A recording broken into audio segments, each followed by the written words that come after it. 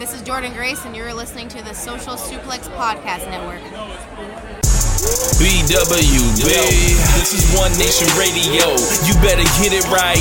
Rich Latta, James Boyd came to give them life. The Blackest Wrestling Podcast has come to kick all ass and drop it 6 feet if they kicking trash. Word, let me welcome y'all to something different. And if you dig it, man, you should let some friends listen. We be getting it in, this on the regular dude. Ravish and flow, but this shit rude. See, James don't rap, so I had to break it down. The whole network, man, we coming for the crown. Raps in the columns, I keep them both covered. Making the beats too, so the listeners can bump it. Hit us with the rating, yeah, I'm saying it's a 5. Before you hit it, talk, bob your head side to side. It's One Nation Radio, and this is the beginning. It's Rich, and I'm here with James. It's time to listen to One Nation. We got to unleash the power of the pyramid. This is Mike Sempervive from WrestlingObserver.com. Check me out on Wrestling Observer Live every day. And also check out your boys, Rich and James, on One Nation Radio. This is Kenny Omega. We're listening to One Nation Radio. Check it out, guys. These guys know what's up. Big Kenny Omega fans, that's all that counts to me. Goodbye and good night.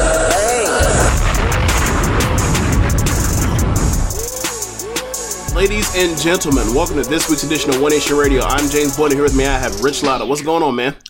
Chilling, man. Just coming back from vacation, celebrated my anniversary, and it's been a year. So I was in Boston over the weekend and had a very good time, actually. So, yeah, man, just ready to do some One Nation Radio. I'm all caught up on the wrestling as well. Checked out Rampage earlier today, as well as the Stardom show. So we got a lot coming on that. And besides that, man, not much. What's up with you? Same. Like I watched Rampage today. I did not watch it Friday because I was trying to give myself some sleep before I watched the Stardom show. They kind of threw me for a loop this time around. It wasn't at like 4 a.m. or 3 a.m. It started at midnight. And I was like, and I didn't realize it until like I was about to go sleep. I was like, oh damn, well I just got like. And I hadn't slept for like 2 days because I was trying to finish out that column, and I just couldn't sleep. Plus, like, I was sleep deprived, so I couldn't like put the words together, and it was hard. And then like, it took me forever to finish it. I got it put up literally like as the show was starting. I got up. Yes, that's right, man. James made his column debut. Oh, Lord. I've been trying to get this man to write forever. His man finally, what made you do it?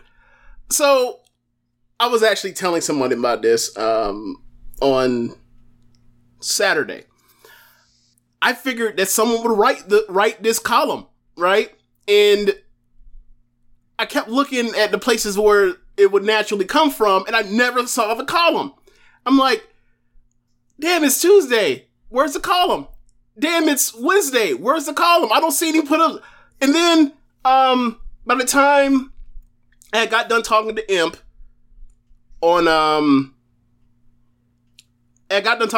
was like, in the middle of the show, I was like, fuck it. I'm just going to say it that I'm going to do on the podcast with Imp. I was like, I said it on there as like, so just to say, I'm going to write the column. Therefore, now I have to. I can't just all of a sudden like, oh, it never shows up. So once I put myself under pressure, I was like, fuck, I actually have to write this thing. So then I tried to figure out how to put it together in a way that flow showed like their paths and then get there, because it's a 4-year story or 3.5 year or damn near 4-year story. And I'm just like, all right, how do I do this? So then, I just started cranking the thing out, and I already knew I knew what I wanted to say for the most part. The problem is like it's trying to organize it in a way that like someone that could read it that's not like that doesn't watch Stardom, and do it concisely without having to feel like I'm just exposition dumping you with a million things. I think I probably still did that, but at least it was like stuff that I felt like was important.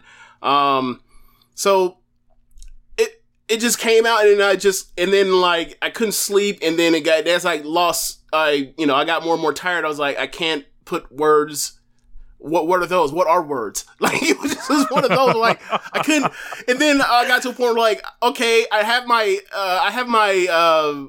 track of what the white belt, why it's so important to Tam and what she went through to get to it. And then I got to a point where I was like, how do I finish this thing off? Like, I know how to finish, but I was like, how do I connect it?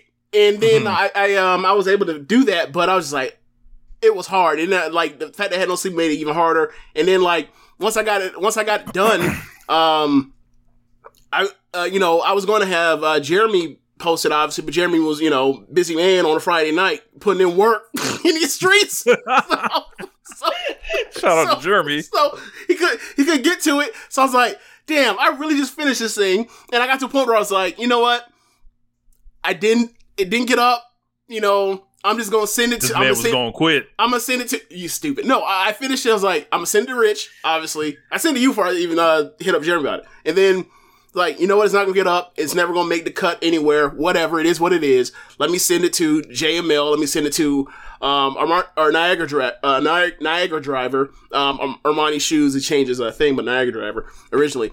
And I was like, all right, let them read it. Because, they, and they both... like really responded to us. I was like, all right, I don't know. And then, I think it was JML was like, hey, like, why don't you just, do you talk to Voice of Wrestling? Have like Richard or Lanza put it up. And I was like, well, I met Lanza once, like in New York for, WrestleMania weekend, but like, that's the most I do. I never interact with him on Twitter.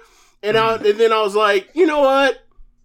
I know Rich has a column up, for a couple months ago or whatever else. So like, maybe if, he'll facilitate, and then sure enough, you was on your, your Magic Johnson shit, and, end up going up. So yeah, like, I don't know if it came out earlier, more people would have saw it, whatever else, but it is what it is. It came out when it came out. People liked it that I saw Reddit. So that's cool. Awesome, man. Where can everybody find it? Like, make sure you put a link to it and let them know like the name of it, because people can still read it. So I suggest, especially like if you watch that video package, it's kind of like the same thing. Video package. Oh, you mean in the intro or for the match? Before the match, yeah. Oh, yeah, kind of. Yeah, kind of. Yeah, so yeah, I'll do that. I'll put the link in the description for it or whatever else. It's, when I wrote it, I didn't have a title in mind. I was like, I know most people when they write or whatever else, like people come up with the headlines for them, and then you were like, you better make that shit up. I was like, I ain't got none, bro. I don't. And then you were like, I made a joke about like, you mean to tell me after me writing all this out, like this isn't the main event, this is the main event, get the fuck out of here. And then you're like, well, that should be the title. Like, this isn't the main event, ? And I went with that just off the strength of you, like, may as well, that's better than nothing else. I was like, all right.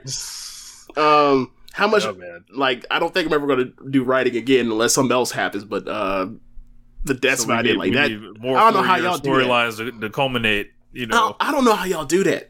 Like, I know this, obviously, like, writing is similar to, like, working out, like, you gotta, keep it.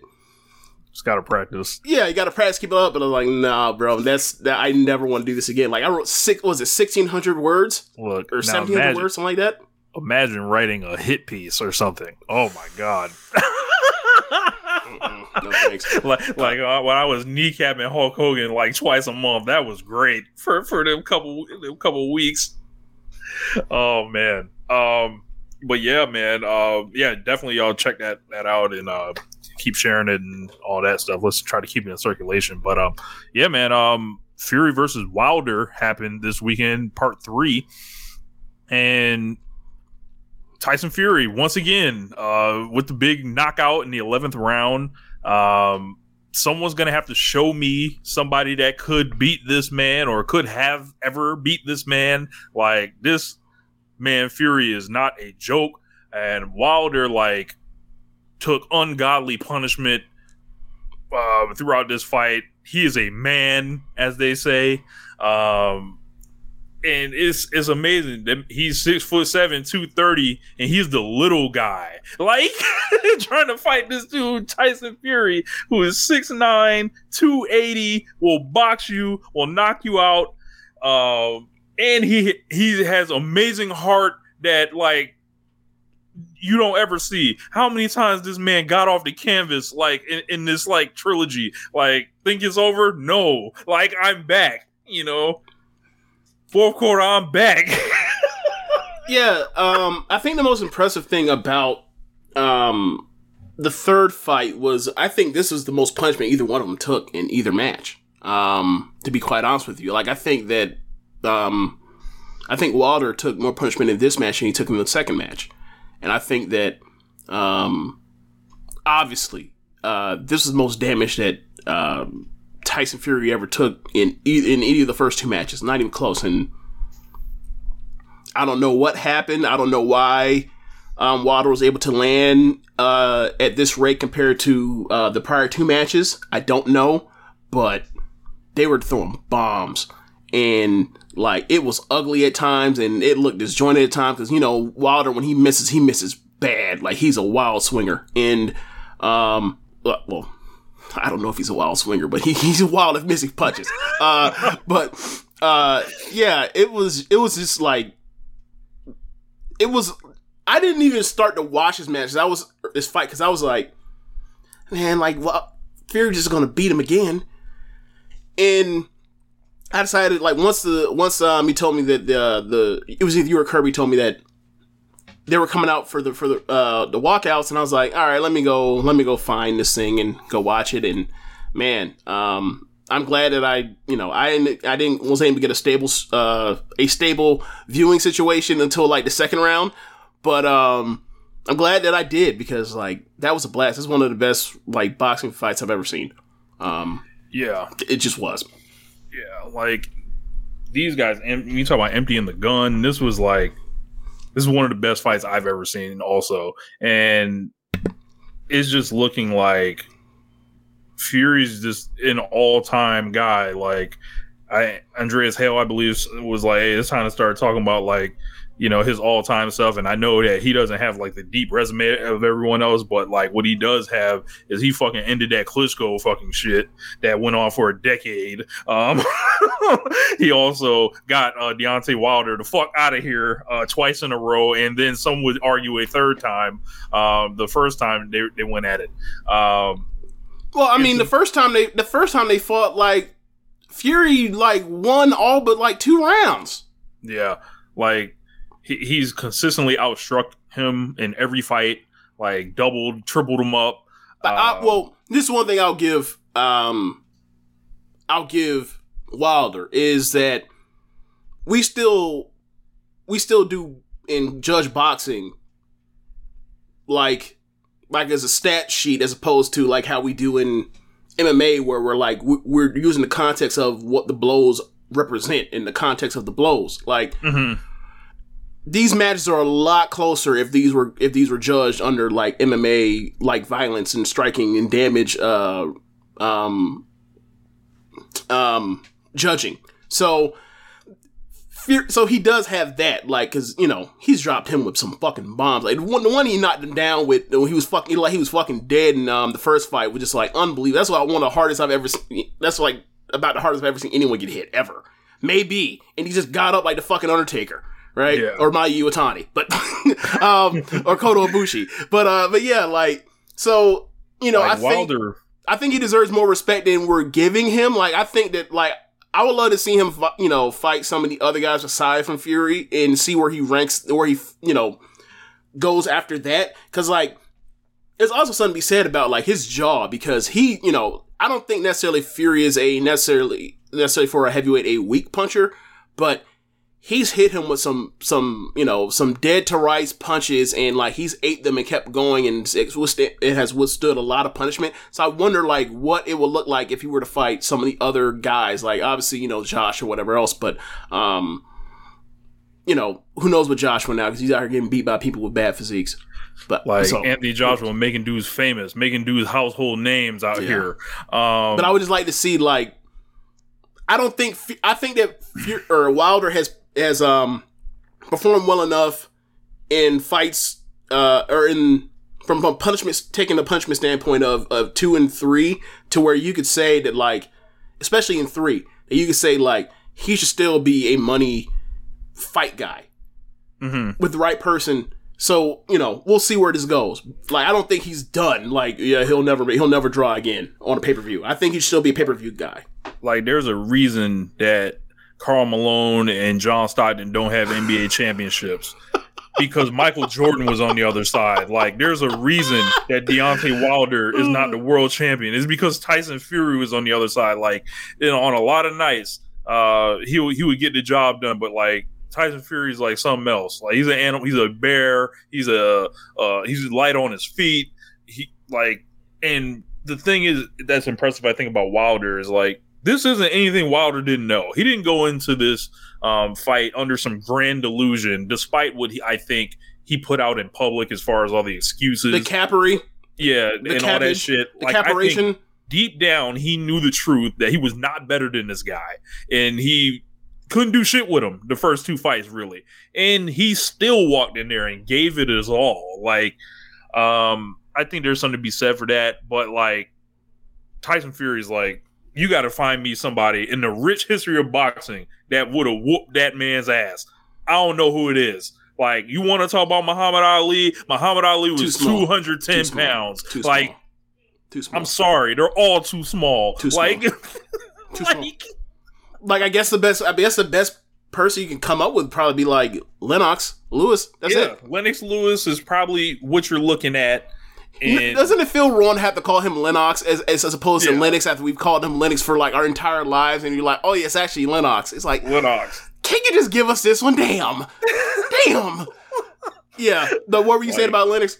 Lennox. I think Lennox, like, you would have to look at him, I think, but like, there's no Fury losing his focus in the ring. Like, he might lose his focus out the ring, but in the ring, like, there's no Hasim Rahman like style knockout or anything like that. Like, I don't know, man. And I like Fury for like all the stuff he kind of like he's vocal about. I like him for the fact that he talks a bunch of shit, so he's entertaining. And Wilder didn't give him the handshake after the match, and they've still got something between them, but hopefully they can make peace one day with whatever the fuck they need to, as far as like how the boxing rivalries are. I think they will eventually, because they'll go get together and be like, we made a whole lot of money. We made a whole lot of money. So even Tyson and Holyfield came together, and like, once you bite my ear, dog, I want to take it to the trunk on you. So, about my parts of my ear off. And they have, over time, came back together. Obviously, Tyson's in a whole different, space than he was then at the time. I think, over time they'll come together, and I think there'll be, good documentaries over this thing. Cause like, when's the last time we had a heavyweight trilogy like this? Shit. Not in our lifetimes. Nah, like, nothing in the 2000s, I can tell you that. In the, like, 2010s, like... what would you have, like, Bo and Holyfield? That might be it. Bo and Holyfield. That might be it. Tyson and Holyfield, they only went Tyson twice. Holyfield was, like, one side, and he whooped his ass, and it wasn't nearly that entertaining, except for... the only thing and people only remember is, like, he bit his fucking ear off, or parts of his ear off. And also with Fury, we've seen how it goes in the ring for him when it's not going well. Like, there's no like, hey, aura of invincibility that's shattered with Fury. It's like, it can go wrong, but he can come back. And, right?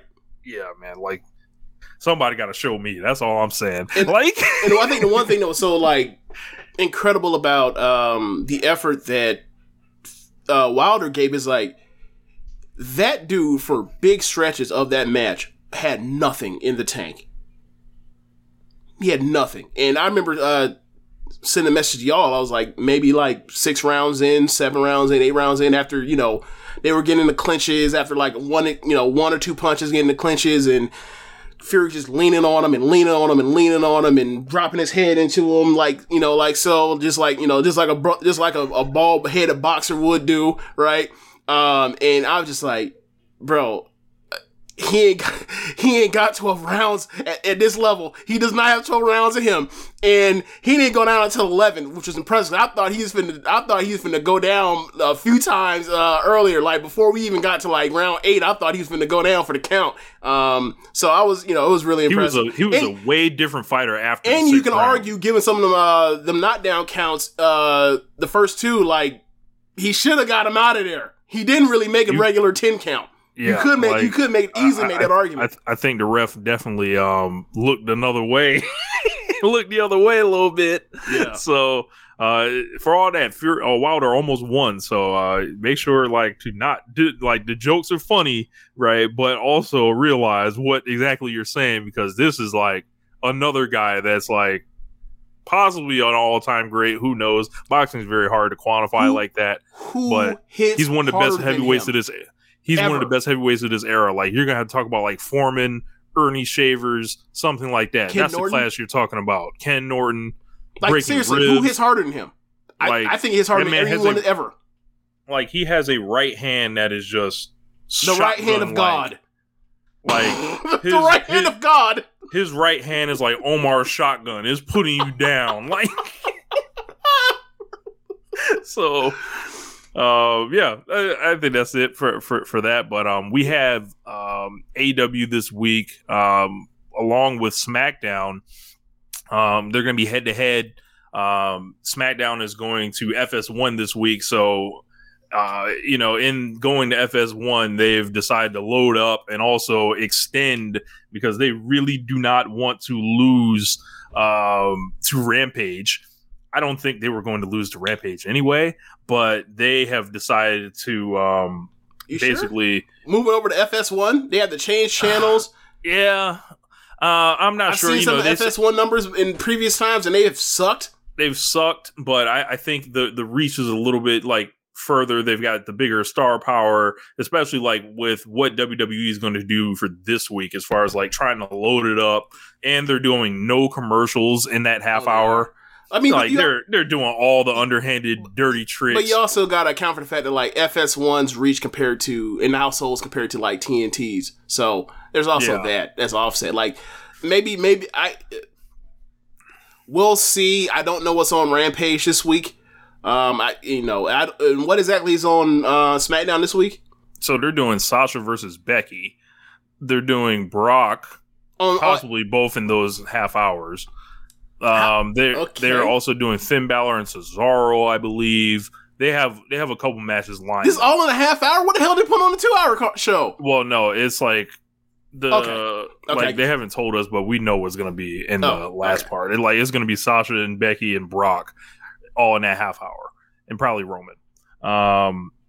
So in response to this, basically it's still TK a third hour. Yeah. It's still a third hour, and it's still Friday. It is still, FS1 and not TNT. So, we'll see. We'll see. In response to all this, TK decided to drum up basically the fan the flames and rile the base, and saying, I've been looking forward to beating your number one show. It's on. Essentially, we ain't backing down. We here. They don't have some super card lined up, but Rampage is live next week. So it's going to be Punk versus Matt Sydal, I believe. They're going to have couple more matches. I'm not sure of the matches that they have, but it's not some blow-away card or anything. But I think he's trying to rally everybody, and I don't think they're going to win. As far as the demo and all that, I just feel like SmackDown has too much behind it. But anything can happen. I love what TK did. TK came out here and got people really upset. I think people got people were woken up just waking up the next morning seeing this and wanting blood, as far as people that don't like Tony Khan, immediately just in meltdown mode. Just the gall that they would dare mention WWE. What did y'all not get? All this shit is so soft to me. As far as people pearl clutching and not wanting people to have smoke. You're watching wrestling. Y'all want some We Are the World shit? Go elsewhere. Start listening to rap. Right. You want some We Are the World shit, pull up, AIDS in Africa relief songs. Go somewhere else. This is from the day AEW opened, WWE has had them in the crosshairs. And it's okay to admit that. And it's okay to say AEW's yo, we're trying to take them out or at least compete. I think AEW was a little bit. Some of the language they use, I wish they would lean more into this energy. Like when they're talking about, oh, it's just an alternative and all this other shit. It's like, no, man, nobody's coming out here to be number 2. Like, you know, somebody like they clearly want to do great shows. They do great shows. Mm-hmm. They already are competing quality wise, or I wouldn't even say competing. They're smashing them quality wise. But ever since they basically like gave up on NXT, absolutely. Yeah. Like it's just like I don't know, man. Like I'm looking forward to it. I'm looking forward to the discourse because I love seeing it, and I love when TK flexes like this, and it's like. It fires it makes all the right people angry and fires up everybody else. Yeah, like I at this point for me, I roll my eyes and just move on. Like it's not something I'm gonna spend much of a time on. Like it's not something to really get mad about. It's like he's not. I don't think he's going over the line, right? Like I think him talking about I'm sorry, CM Punk, this was before CM Punk was actually in AEW, when he was out here giving it to Miz, what was it, last year or something like that, about him told him to go suck a blood money tip dick or something like that. I was like, all right, that's too far. Relax, bro. You don't need to come out here and tell this dude to suck a dick. What the fuck's wrong with you? But, yeah, I think, like, what the fuck's wrong with you, CM Punk? Yeah, as far as that, I'm kind of numb to it as far as them throwing shots at WWE. For me, I think it would be more fun if WWE was throwing shots back, but like they don't want to do that to acknowledge their existence, except for like put a show on to run the opposition against it and stuff like that. Like they're kind of like they're doing and saying opposite things, right? But the energy never matches the actions. Like these people come out here like, and I think what was the story about Liv Morgan recently? I believe she was like tweeting with Britt Baker online. Yeah. And then like her stans were trying to tell her not to do that because they thought that Liv Morgan's push would get ruined. I'm like, what are you people watching? Oh God. They have told you repeatedly they do not give a fuck about this woman. Yeah. Have you watched the Live Forever app or documentary? No. I know you have because I've watched it. It's nothing but dysfunction, chaos. They don't know what's going on minute to minute. Her best friend wrestles for AEW now. Everyone in wrestling knows each other. But how dare this poor woman use Twitter to like a normal person. But y'all psychos come out here and think this is going to ruin something as if you haven't seen the card and the show you love ruin everybody else. Liv Morgan wasn't getting pushed for years before Twitter, and she was on there with Ruby and AEW. Liv was never getting pushed. She's getting her matches yanked from the pay-per-view and put on the pre-show. Yeah. She's losing in 90 seconds to Carmella. What? Hey man, gotta hold on hope. Well, you don't have to, hope but is one thing. Delusion is another. It's a thin line? Yes. It's a thin line? Okay. Yes. Okay. I just,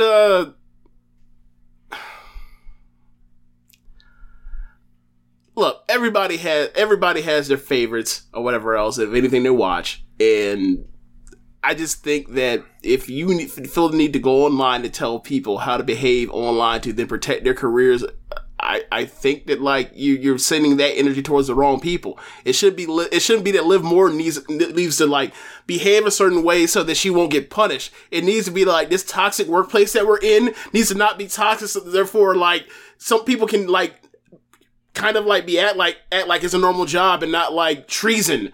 Like that's kind of how I'm mad on it. It's like she didn't betray. Especially once I saw the thing that Brian Danielson posted about how like someone was hitting him in his inbox talking about like, What was the quote? I can't remember exactly. Like, I hope you die. Yeah, it wasn't. I was thinking. I was making sure. Like, wait, I don't remember it exactly being a threat. Like, I'm going to kill you, but it was like, I hope you die. That's what it was. It's like, this is wild times, man. Wild times. But yeah, I just don't. I get it. I get why it happens. From that perspective, I get why it happens with the TK stuff, why it riles people up or whatever else. But for me, you know, like, y'all can talk all that shit all you want to. What these shows hitting for? Like, that's what it all comes down to. And, you know, for all the shit people don't like about Tony Khan, and as far as, you know, in the Young Bucks or Omega or whoever else, Cody, or CM Punk especially, talking about, like, WWE negative light. When the lights come on, the cameras come on, and it's 8 o'clock or it's 10 o'clock, they go out there and get 40. You know? So it's like, at least they're backing the shit up. Imagine that kind of hell it'd be if they were still talking this kind of shit and they was, you know, it was out here, you know, not being good, not being PWG worthy after talking about how PWG only does X, Y, and Z. So, yeah, man, it's weird. It's weird. I get it, but it's kind of like, for me, it's one of those things like, I've learned to kind of just look at it, see it for that, and kind of like move on and not really pay too much attention to it. But TK, I don't know, maybe you think any chance he's doing this kind of like detract from like what's happening with his football team? Maybe. Urban Meyer had a hell of a weekend. How long ago was that? Was that last weekend? I believe that was last week. We didn't even touch about it. Real quick. Hey man, what Herb doing, bro? What Herb doing? This is. I believe this is your man, Jay. What? How is Herb my man?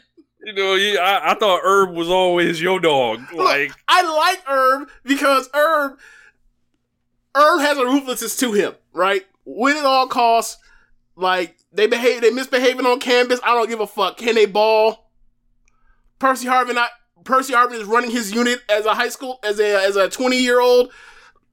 He gonna show up on Saturdays and ball. I don't care. Look here, staffer. If you got a problem with him, you fight him. Don't want to fight him? Oh, okay.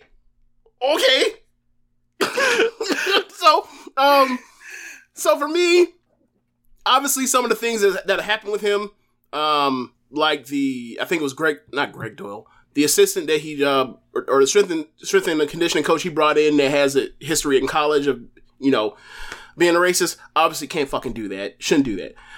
The situation happened at Ohio State where one of his assistants, you know, had abused his wife, and then like him and then Shelly and Herb knew about it, and then like kept that on the tuck. You obviously can't do that. That's a fireable offense. So why he's not Ohio State? But somehow he didn't get fired. You know, like people joke about the whole. I think the reason why you say that like he's my guy is because like I don't hate him for the heart condition thing when he left Florida, because like I'm not. If someone tells me they're having a heart issue and then they go to TV and they go away for a year and then they show up, like was he supposed to know that Ohio State was gonna magically like appear? That like he knew that Jim Tressel shit was gonna happen a year after he had left. Jim Tressel shit didn't happen in 2011. He left in 2010 out of Florida. That man knew the run was done. He had John Brantley in there that was about to go take the ship down, ruin the program, Greg Paulus style. I remember John Brantley. Like, it was like, people thought, oh yeah, it's going down. And then he got a whiff of that and he knew it was over. So that man was hiding out for whatever it may have opened up at that time. Whether it was Texas, whether it was Alabama, I don't know who was hiring. They weren't going to be Alabama because Saban had just got there in 2007. But a big job can open up at any time, and he just happened to put himself in the right place, and magically, he didn't need no more time with the family. Now, he didn't need no time for the heart condition no more. Well, okay, so I don't know how the health works or whatever else, and the stress works or whatever else, but like, I don't know. I can't speak on that. like, my whole thing is like, if you want to leave a job because it's going to suck, I'm not going to begrudge you. Why should you show up to work miserable? You got the money, take your ass on. I agree with that, but that's what we were saying it was, and he could have just kept it a buck and say, yeah, the run's done. Here, I'm moving on. You can't say that. You can't say that. You can't come out here in the future and recruit and potentially recruit houses and saying that, like, yeah, when shit gets rough, I'll leave your fucking kid on that campus and go to greener pastures. You can't get away with saying that. You know you can't. So, look, should he go back to college now, right? Hey, bro, who's that? That is Logan. Logan? That is Catherine's family dog. Oh. Catherine can't hear me, can she? She can't hear you because she's in the headphones, or I'm in the headphones. Okay, that's a white-ass dog. I always say this every time I see Logan. That's a white-ass dog. Tell Catherine I said hey. James says hi. Hi. Yeah, so anyway. But yeah, as far as Herb, like, to this, let's fast forward to, like, the current situation. Look, basically, Urban's work shows that he will leave your ass in the dust. So, he ain't gotta say it no more. Yeah. Like, I remember saying that before this happened, like, as far as, like, what's his exit strategy, get the fuck out of here, out of Jacksonville, to how to get himself out, I was like, hey, bro, like, one thing you gotta remember about Herb don't get fired. Herb leaves every single time. Like, even, look, you can say about what happened at Ohio State if you want to. He did not get fired. He left. So you look at Bowling Green, he left for Utah, then he left for Florida, and then he left for the TV, and then he showed up at Ohio State and he left, and then now he's in Jacksonville. So when this joint popped up, in my opinion, I was like, wait, is this a new one? It's like, I can't hit him with the health, I can't hit him with the heart, but what I can't hit him with is I gotta go check for my family and all that kind of stuff. And, next thing you know, this man's out here by Compton, out here coaching these boys, coaching the Cardinal and Gold. Suddenly, suddenly he has Snoop Doggy Dogg at the game. Yeah. And Dr. Dre. Yeah. Suddenly Reggie Bush is reinstated and allowed to interact with the university. Yeah. I think he is now. I think he actually is now because they changed it. And I'm pretty sure he is now. Yeah. So, I mean, we'll see how this goes. But it's look, is Texas gonna be open anytime soon? They got rid of Herman last. Remember, they signed Sarkisian this year. That's right. Okay, might have missed his window. We'll see it. We'll see how far. We'll see how long this blows over. Yeah. But like, look, man, that dude is in this millennium at worst the second best coach in college football of this millennium. Great coach. So you can say what you want to. You can say what you want to, and that's fair because there are plenty of things to say, and there are plenty of things that are not good to say, and things that like he should not be hired again over that's happened on his watch at different places. However, cutthroat gonna cutthroat, and he's gonna end up somewhere else. You best believe. And it's gonna be a hot spot. Like, we'll see where it ends up. Like, he's gonna end up back in college eventually, and he's gonna be at a big program. People are gonna be mad about it or whatever else, but they better learn to love it because I don't know what to tell you. But it's gonna happen. So be prepared. The only coach that I want to suffer really is Dabo Swinney. So the day Dabo falls, we about to have a good grand old time on One Nation Radio. How you hate Dabo more than me? And I don't even really hate Dabo. I just think when he loses or he gets embarrassed, I just kind of chuckle at it. But like, because for me, it's like because I don't really think he's some all-time X's and O's guy. Like, he is a program builder. And it worked out at a great place that was coming into money and also was an untapped area of the country. So it worked out for him. But I don't really, like, if I thought he was more highly of his X's and O games and deployment or whatever else, I would probably like him less. But I just think like, okay, whatever, he's a jerk, and kind of chalk it up that. There are plenty of those. Yeah. Some of the stuff he says just stupid, very stupid, very holier than thou. Doesn't jive with me. Yeah. So when they start talking about the entitlement, they start paying these players. I think I'm about retired. You ain't finna walk away for no $8 million. You get the fuck out my face. Oh, they're paying players now? What fuck you doing now? Where are you at? Oh, still coaching these dudes? Shut the fuck up. So, from that perspective, I get you. Yeah. I rock with that. But for me, it's like, I don't hate him outside because there's you know how many coaches that actually really feel like that? He just said it. Most of them. Weird. Can't be given the power dynamics. So what happens when what happens when like we pay them too much money? We can't run them until they puke. You got to keep them broke. You know exactly. Give them some money, they liable to go crazy. What happens? We can't motherfuck them. Red Sox won. Wow, got the Rays out of here to the ALCS. The Red Sox gonna steal a championship this year, bitch. So what's the situation with the Braves right now? I think the Braves may be up 2-1. Okay. I'm not sure. All right. That means they got to run to the Dodgers. So yeah. So good luck with that. Interesting. So yeah, I didn't expect the Red Sox to get this far, but yeah, happy about that. I didn't expect anyone to get this far. I don't watch. I stopped. Like once Derek Jeter in 2012 broke his ankle, or 2011 broke his ankle. I can't remember. I think it's 11 or 2011 broke his ankle. Like that pretty much is the end of my fandom. That was done. It's like, oh great, my favorite baseball player of all time is riding in the ground. This is the end. This is the end. He played one more year. That was the end. And like I really enjoyed the 2013 year. The year when it was basically just A-Rod by himself and he hit like damn near 50 home runs. Like I really enjoyed that year because like I feel like A-Rod gets too much shit. Like they hate him because he made a lot of money and he's handsome and he cares about what people thinks. Oh gee, what a shitty person. Like, oh, he's a phony and all. It's like, okay, shut up, you bigots. Like, shut up. So for me, like, I enjoyed that year, but outside of that, like, baseball, it's I used to be just a gigantic baseball fan. Like I grew up watching that shit, watch NL baseball, watching the Braves on the Superstation with my grandma, watching the Cardinals versus the Cubs. You know, like watching Sammy Sosa like twice a week, right?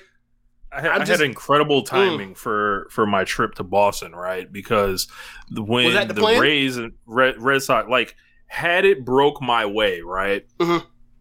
It was ironic because the day we left, they were kicking off game 1 here. So when we were up there, the games were being played here. I fly back. Game 3 is the same day in Boston. And the Rays didn't make it back to game 5. Like, if there was a game 5, I'd have thought about going. It would have been in Tampa. It would have been on the 13th or whatever. Okay. But, yeah. Incredible. So, let's get to this AEW, man. So, the Dynamite show last week featured, got the Super Elite taking on Bryan Danielson, Christian Cage, and Jurassic Express. Yep. This was great. Yep. One big botch at the end, but besides that, like what more you want? I think Dave was a little I think he's forgotten about a lot of the matches, the 8-man tags in AEW, because I remember the one last year with Loser Bros and Butcher and the Blade against FTR and the Bucks. Like, I thought that was like absolutely insane. Like, I believe I gave that one 5 stars. Wait, and this match was not better than that. What happened? Dave said he would have given this 5 had they not fucked up the powerbomb. Hell no. Nah. Right. It wasn't that good. Hell no. No. Look, it was great. But it was great, but no, it's not one of the best matches of the year. It was, yeah, like, come on, man. Like, that's the thing with Meltzer. When, and you look at his AEW, like, star ratings, like, it's like this thing where, like, he just tacks on, like, a quarter to a half star to everything. Or not everything, to, like, a lot of these matches that are very good. Like, anything that's, like, above 3.5 stars, like, he's tacking a quarter star or half quarter star or half a star to it. And I don't know why. Whatever. Like, obviously, they're doing the wrestling he likes, but it's like, nah, bro. Like, you gotta chill sometimes. Like, don't get me wrong. Like, you throw a Lucha Bros match out there, like, they're going to get 4.5. You throw a Young Bucks match out there that they're trying to have a great match, they're going to go get their 4.5 or higher. Same for Omega, right? But, like, 5, nah, that wasn't a 5-star match. Like, yeah. I didn't even consider it. I didn't even consider it I don't even know why he was considering it a 4 3/4. That's wild to me. He gave it 4 3/4. I probably would have went like 4.5. But yeah, so like amazing, like Bryan. Great story, but it was a great. It was a great story. Yeah, that's funny. It was a great story, absolutely a great story. It reminded me a lot of the 12-man tag between Kenny and Hangman and FTR and the Young Bucks versus Dark Order, where you have like the injury and the babyface have to overcome, and they all fight their ass up for eventually number games overwhelms them. In a way, it also reminds me of like think of those Shield matches, the Great Shield matches over time in the beginning of the last decade. Just like the numbers game, telling the story, and you just go on a ride of just like basically turning everything into like a, people just going on their own hot tags more or less. Before the Hills take them out, I thought it was a blast of a match. It's one of my 10 favorite matches of the year in AEW, probably too. Yeah, man. I thought Kenny Omega was bumping like a madman in this match. Like he was just taking all the offense from Brian, from Jungle Boy, from Luchasaurus. I thought Cole played his role like really well, especially like bumping for Luchasaurus. Yeah, I thought they told really good stories of like look at everybody that has smoke with each other. Like right, like Kenny Omega just with the other 4 guys, he had smoke with 3 of them. All right, between Jungle Boy and Brian and Christian, and then you look at Adam Cole, he clearly has smoke with Jungle Boy. And Jungle Boy and Luchasaurus clearly have smoke with the Young Bucks over them not capturing the AEW world titles from them, or the AEW world tag titles from them. So it was like all of that stuff came into play, and I thought it was awesome. Right. Yeah, super match, and he got hit with that BTE trigger at the end, the 4-way version. So like you knew he wasn't getting up. Oh like, yeah. When you catch one of those, you see what Jesus Christ looks like.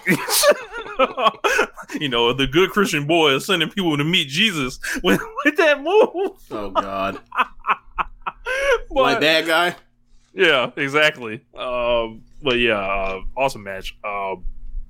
So I believe we've shared who bad guy is in the One Nation Radio Discord in the past. If you don't know, the bad guy also has an endorsement deal with the funeral home. So all you fuck niggas, please leave him alone. The worst part is like you find out that like he actually was a bishop at church and he was using his church to shoot that stuff. And you're like, wait, what? How is this? How did no one find out about this? How is this allowed? How did the congregation handle this?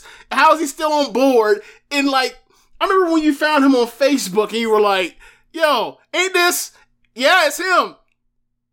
Like, holy shit, that's really his church. Yeah, like this man's a full now he's a full like gospel artist or whatever. He doesn't do the street music at all anymore or whatever. But it was like, wow. It was like, I don't know what I had to type in to find that shit, but it's like it's all completely different on his SEO now. It's amazing. But yeah, super match. Moxley's backstage. He cuts a promo. He said he's lost patience for anything that takes patience. His daughter's driving him crazy. That's 3 months old and she's insane. Well, look at her dad, John. He said AEW is his company and that's his belt. So they're going to have a ladder match. Big CM Punk chance. Punk comes out. Another promo. And he does a fuck up kind of. Asking about cheesecake and cake. And yep. And I was like, that. Oh boy, you don't want to do that with Philly. Yeah, like they'll throw something at you. He rebounded. I was like, how do you confuse Brooklyn with Philly? I don't know how you do that, my guy, but good luck with that. He talked about how he was a head trainer of Ring of Honor. I always hear that, right? And that was like a 2-year period. Do you know of any CM Punk students that like were out there or anything like that kind of came from that? Like, if anybody's listened to the show, if there's anybody you guys know like that essentially got trained by Punk and went on to do anything, I'd love to know who they were because like I just don't know. Yeah, I never heard of that until like that promo. No idea, no clue, knew nothing of it. I know about that. Like that was on his Best in the World DVD where he was talking about he was the head trainer for Ring of Honor for like 2 years. I guess I forgot then. Long time ago. So he called out Daniel Garcia and said he's going to fight him later. So the crowd was real happy about that. Then Armed Anderson was in Cody Rhodes' backyard with the fire in hand, literally. He had a suit in the trash. Cody's coming down at like 1 a.m. Who knows what time it is. Fully dressed in a suit. Arn said, give me like your 1 tie. a.m. He's fully dressed in his suit. What the fuck? Like, what are you doing wearing this at night? This is what you wear when you wake up out of the bed or something. Oh, like, man. let me put this full suit on. Like, he couldn't come out there in regular wear. Like he's like Barney, like he's like Barney Stinson from How I Met Your Mother, where like he goes to sleep in his pajamas is like a silk and satin like 3-piece, and he sleeps in that joint. Always prepped, you know. So he goes out there. Arn wanted the tie. Cody didn't want to give it up. Arn slaps him in the face, gives us a nice gift for any time Cody's acting ridiculous in these streets. And then Cody threw the tie in himself. The implication was Cody's going too soft. He's going too Hollywood. So, like, something's got to change with him. So, last week I came on the show and I said that they were aware of, you know, Cody's place now. There's like a plan in motion. Like, there's something going on. I believe that is the case now. I think even as back as far as like Double or Nothing, this was not the plan. Like, so I believe in the meantime, after Double or Nothing, and whenever they started to get whatever with Malachi Black in motion, something happened, and there's a direction being changed for Cody. But I watched Rose to the Top this week also, and it reminded me. I was like, there was no like with the stuff with the weighing on the scale and that segment being a disaster and everything. Remember how that match played out? Like, this is a coordinated plan from a certain point in time. This is not whenever people try to rewrite with Cody, like, oh, it was this every step of the way. It was not. I'm telling you. Okay, I didn't watch Rose to the Top this week. Should I watch it? Was it as good as last week's episode? I mean, you can check it out. Like, how long is the show? An hour or a half hour?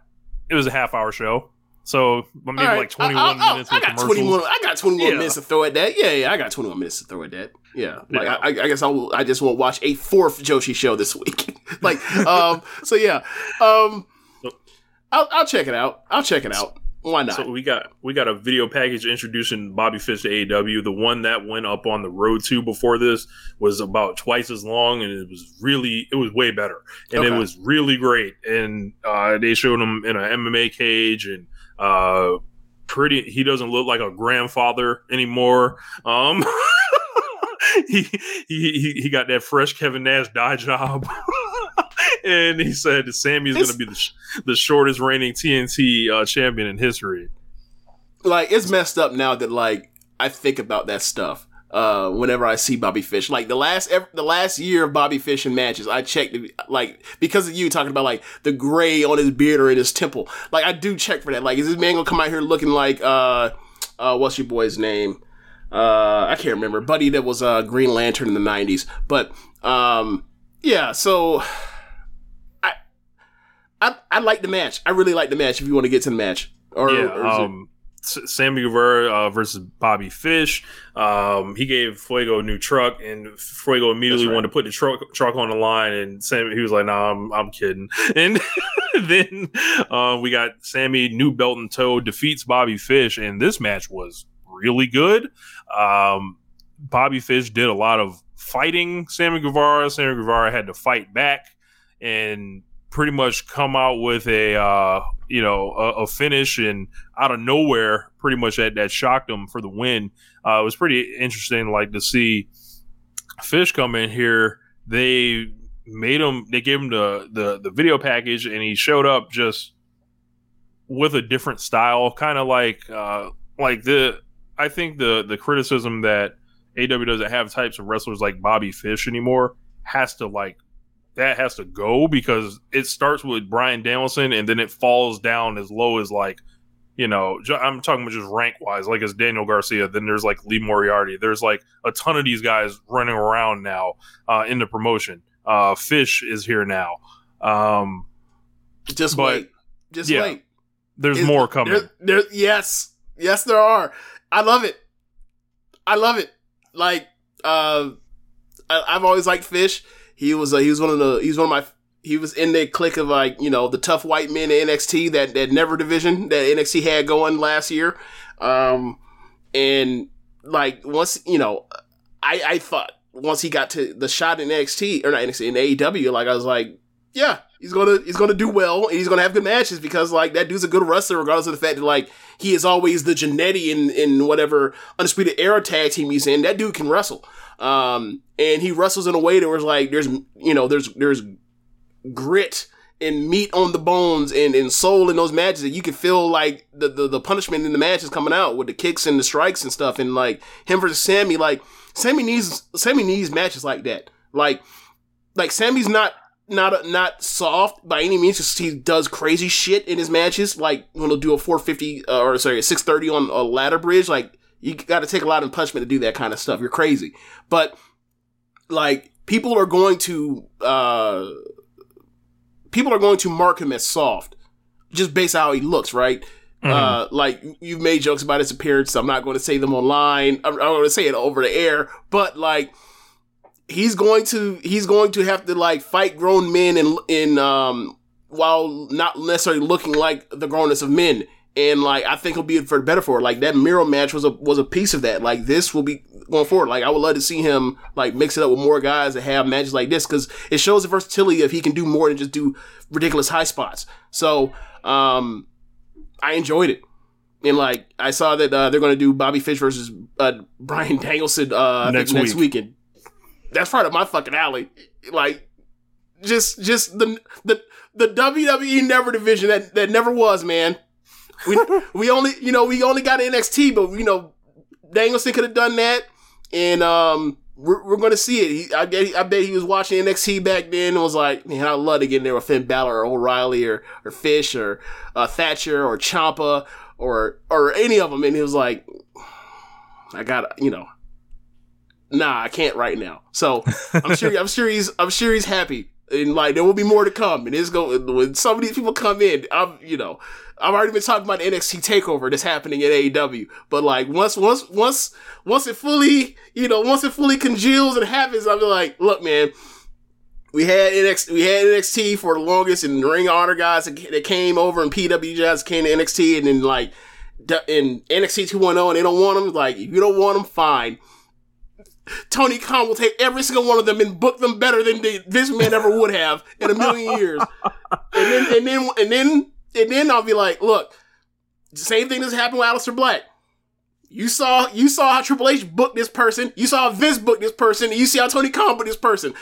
You tell me who has a better fucking idea what to do with pro wrestling in the 2020s, Vince McMahon or Triple H and Tony Khan. You tell me. So yeah. I just can't wait till more people come over because it's gonna be more proof of like, look, the story is apparently like Adam Cole, they wanted him to cut his hair, and he was like, absolutely the fuck not. Like, why and change his name.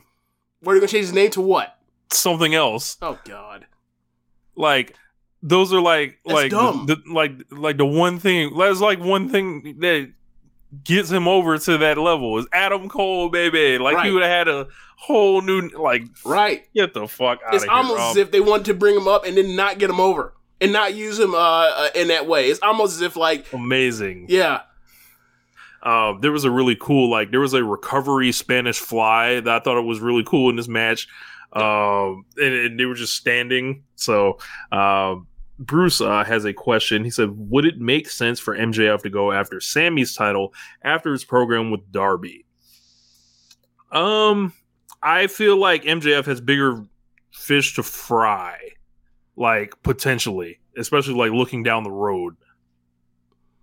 I think, yeah, I kind of feel like his track is, he's tracking after the AEW World title, and, like, eventually he'll be TNT champion, but, like, he'll be AEW World champion first. Correct. Yeah. Like, he's possibly the next heel champion, I think, in AEW, so. Yeah, that's what I bet on, yeah. Allmatic, what's going on? He says Daniel McAbey is going to get a dark match, put on a Fulham jersey for a match, and get signed. He said, pull a Daniel Bryan and call him Cole Adams. That's funny. Cole Adams. Yeah. That's funny. Or Cole Adamson or something like that, yeah. MJF versus Punk after Full Gear. I don't think so. I think that would be like next year, personally. Like, as far as like, when I say next year, like deep into the year. It's going to happen eventually. I haven't really thought about it, though. It's definitely going to happen. So up next, we got like the men of the year were charged the ring because go ahead. Real quick. When they do that, I need my Wardlow CM Punk match first. I need that first. I'm with it. Yeah. So if you guys caught the first episode of Rose to the Top, you guys saw during the first commercial, Scorpio Sky and Ethan Page face off with Sammy, talking that shit to each other. So before the Bobby Fish match was made, so immediately when the bell rang, Men of the Year came out, America's Top Team surrounded the ring. Paige Van Zant got in, distracted Sammy Guevara. Scorpio Sky hit a cheap shot on him. Junior Dos Santos got in there, started ground and pounding. Fuego ran out and immediately got destroyed. Then Jericho's music played and he ran out with After Hager. forever. Yeah, there was some ass whooping going on. The fans like saying Judas, and basically Lambert told them all to stop.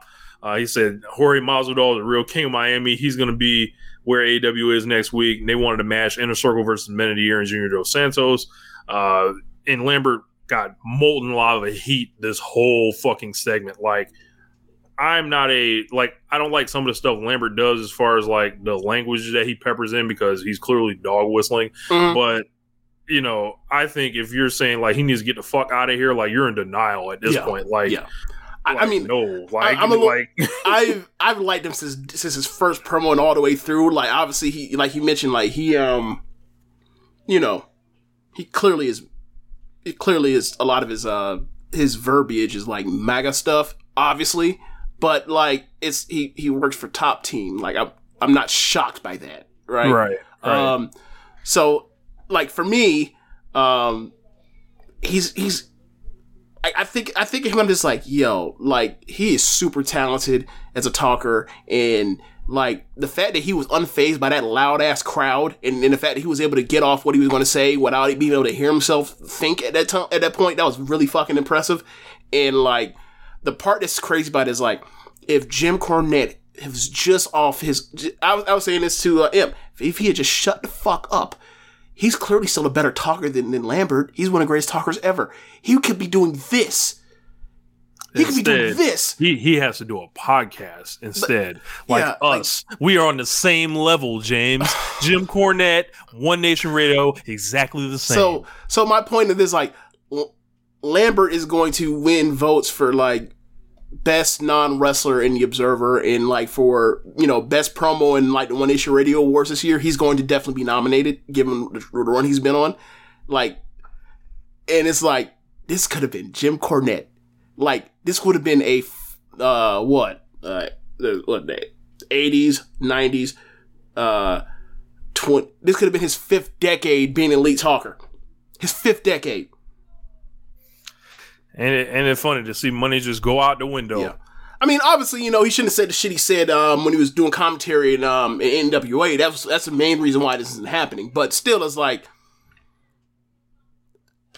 all of this around him is because like he's been talking shit about AEW. People have been waiting for him to fuck up, and he fucked up. Yep. So the. Bruce also says, will Lambert versus Jericho, the program, lead off Rampage to go head-to-head with Supersized SmackDown? I don't think so. I think they're going to put Punk there and then possibly transition into that right after because they're going to have Junior Dos Santos. Personally, I don't think that's going to mean much. Same. But maybe they think Masvidal just being at ringside is enough because, you know, he's going to get involved in the match somehow with something physical. Right. So they announced or there was a terrible verse by Max Caster in the pre-tape promo. Like the verse he did on Rampage was light years ahead of this. That was like the Rampage thing he did. That was like I think that's probably the best one he's ever done. That wasn't like shock jockey because obviously, you know, when he talks about, you know, Renee, it's like, all right, like I get what you're doing. I don't care I remember that one. So then now Shivani was in the ring with Aubrey Edwards. She pulls out the TBS championship. Immediately, everyone on Twitter began burying the AEW Women's Championship belt. They said there's going to be a tournament crowned in January when they move over. and secondary women's championship. I like this a lot better than women's tag team titles because I think if you do women's tag team titles, you end up possibly in the same position that WWE is in with theirs. Obviously, you have like there's no division, there's no ranks or anything. There's random teams being put together just to fulfill a belt requirement. You can do stuff with this belt where that doesn't adhere to the rankings. It doesn't have to necessarily be the second pay-per-view match because it doesn't necessarily have to be on the show. It can be on the show, but it doesn't at the same time. And I'd rather two singles belts personally. I would have rather seen a trios title over this. It's like, let's get to it. In due time, I guess. In due time. And Joe Lanza brought up the point, like, they may have announced this to buffer some of the reaction to a trios title, like, oh, you're introducing another belt for the men, but what about the women? So I think that could be at play as well. But roll these fucking trios belts out. Hey, I've been ready, bro. Hey, fuck it. That squad of babyfaces of Riho and Stat and Ruby, throw them out there in the trios division. Who gives a fuck? Roll them out there. You wouldn't want to watch them versus Super Click? Because I would. I don't know. But what do you think about a TBS title? I think this has Jade written all over it, so to keep her away from Britt. I haven't really thought about who's going to be the champion. But obviously she's someone that there's a threat to win it, obviously. So it would make sense if she did. So whatever. Whatever it is, just as long as it's not Thunder Rosa, just keep her unbelted for now, so that she can eventually, over the next few months, turn her attention towards getting back to Britt Baker. But outside of that, put it on whoever. So Darby did put it on Serena Deeb after what she just did with Sheeta. Why not? That'll work too. Yeah. Darby did a promo with Jim Ross, sat down. JR was uncomfortable last week talking about Darby and MJF. JR has seen shit escalate before. Darby wanted to elaborate on why he painted his face, so he retells a story about it, and he said his trust and respect for people was low. He faced death that day, but he's still here. MJF can do what he wants, but he's seen tons of guys like MJF, but MJF has never seen someone like Darby Allin. I thought this was great. This gave another depth to Darby. The MJF and Darby thing is like, obviously there's that four pillars thing in the forefront, but then there's like this also to it. Yeah. Another reason I like Darby. Like, you actually feel like you know him, and he has a character or is a person behind, the gimmick or whatever else, and he's actually talking for himself. Yeah, man. He is checking off all the babyface boxes that you need. He really is. Sam says, love this promo with Darby. He isn't bombastic, but he is a good communicator. He's super intense. Like, Darby ain't like he's not laughing about anything. He's not playing pro wrestler. Like, I hate to say it, like, he's a real character. Like, so, Darby got Nick Comoroto out of here. This whole thing was. I think it really matters that like his delivery is different than this typical wrestler thing. It makes him stand out. And also, like, he already looks different than everybody else. He wrestles different than everybody else. So why wouldn't he talk different than everybody else? He wrestles different than everybody else because he does so many crazy things. But at his heart, he's an incredible storyteller. Yeah, like, he's just a great babyface. He just is. Yeah. So Darby then beat Nick Comoroto. Most of this match was in picture-in-picture. Funny thing was QT hitting the Diamond Cutter on Sting after, and Sting immediately getting up and gave QT the Scorpion Death Drop. I died laughing. I was like, what you think? Sting ain't took a Diamond Cutter before? Oh, man. So many emotions when he no-sold that bullshit. Like, so many emotions. All great. It's like... Look at QT making you feel good. It was... No. It was like... I might really want to see Sting versus QT Marshall. Who could possibly want to see that? And then as soon as in my mind was thinking, like, this is bullshit. I don't want to see that. Like, Sting was like, don't worry, James. You ain't got to see me do that bullshit. We ending this shit tonight. Immediate blow off. That was the finish. Got up, no selling that shit. Dropped that man on the back of his fucking noggin. Yeah, just great. Like, look, Tony Khan, Booker of the Year.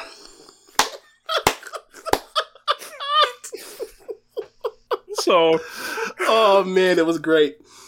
The Dark Order were backstage. They did like a little pre-tape, said they vote on shit. Anna Jay settled them beefing. Then Dante Martin was in the ring with Shivani. Said the last couple months he's been a problem for AEW.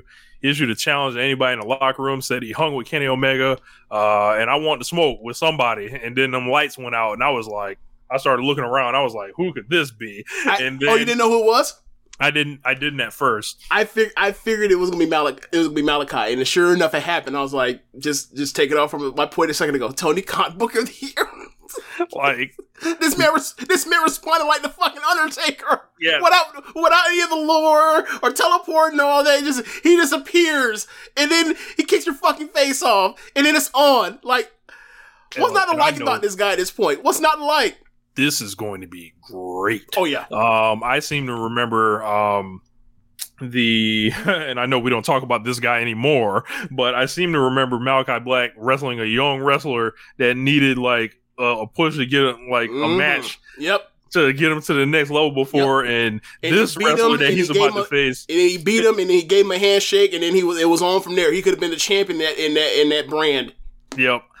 But the wrestler he's about to face now is light years ahead of that wrestler. Yeah, he is. So, yeah, he is.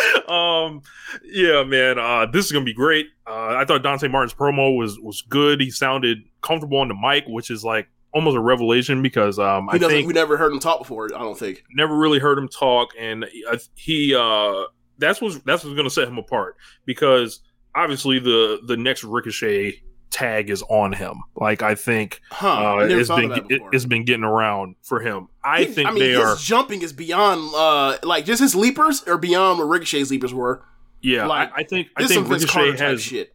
I think Ricochet has more like he has better like he's a better flyer. He's a better flyer. He's a better conventional flyer and being able to wrestle a match and all that kind of stuff. He's more experience and all of that. But like he just jumps higher. Like the pure ability to jump out the gym, is literally like Dante Martin and Montez Ford in like peak Seth Rollins, and like that's the only thing I can think of. That's the only thing I can think of.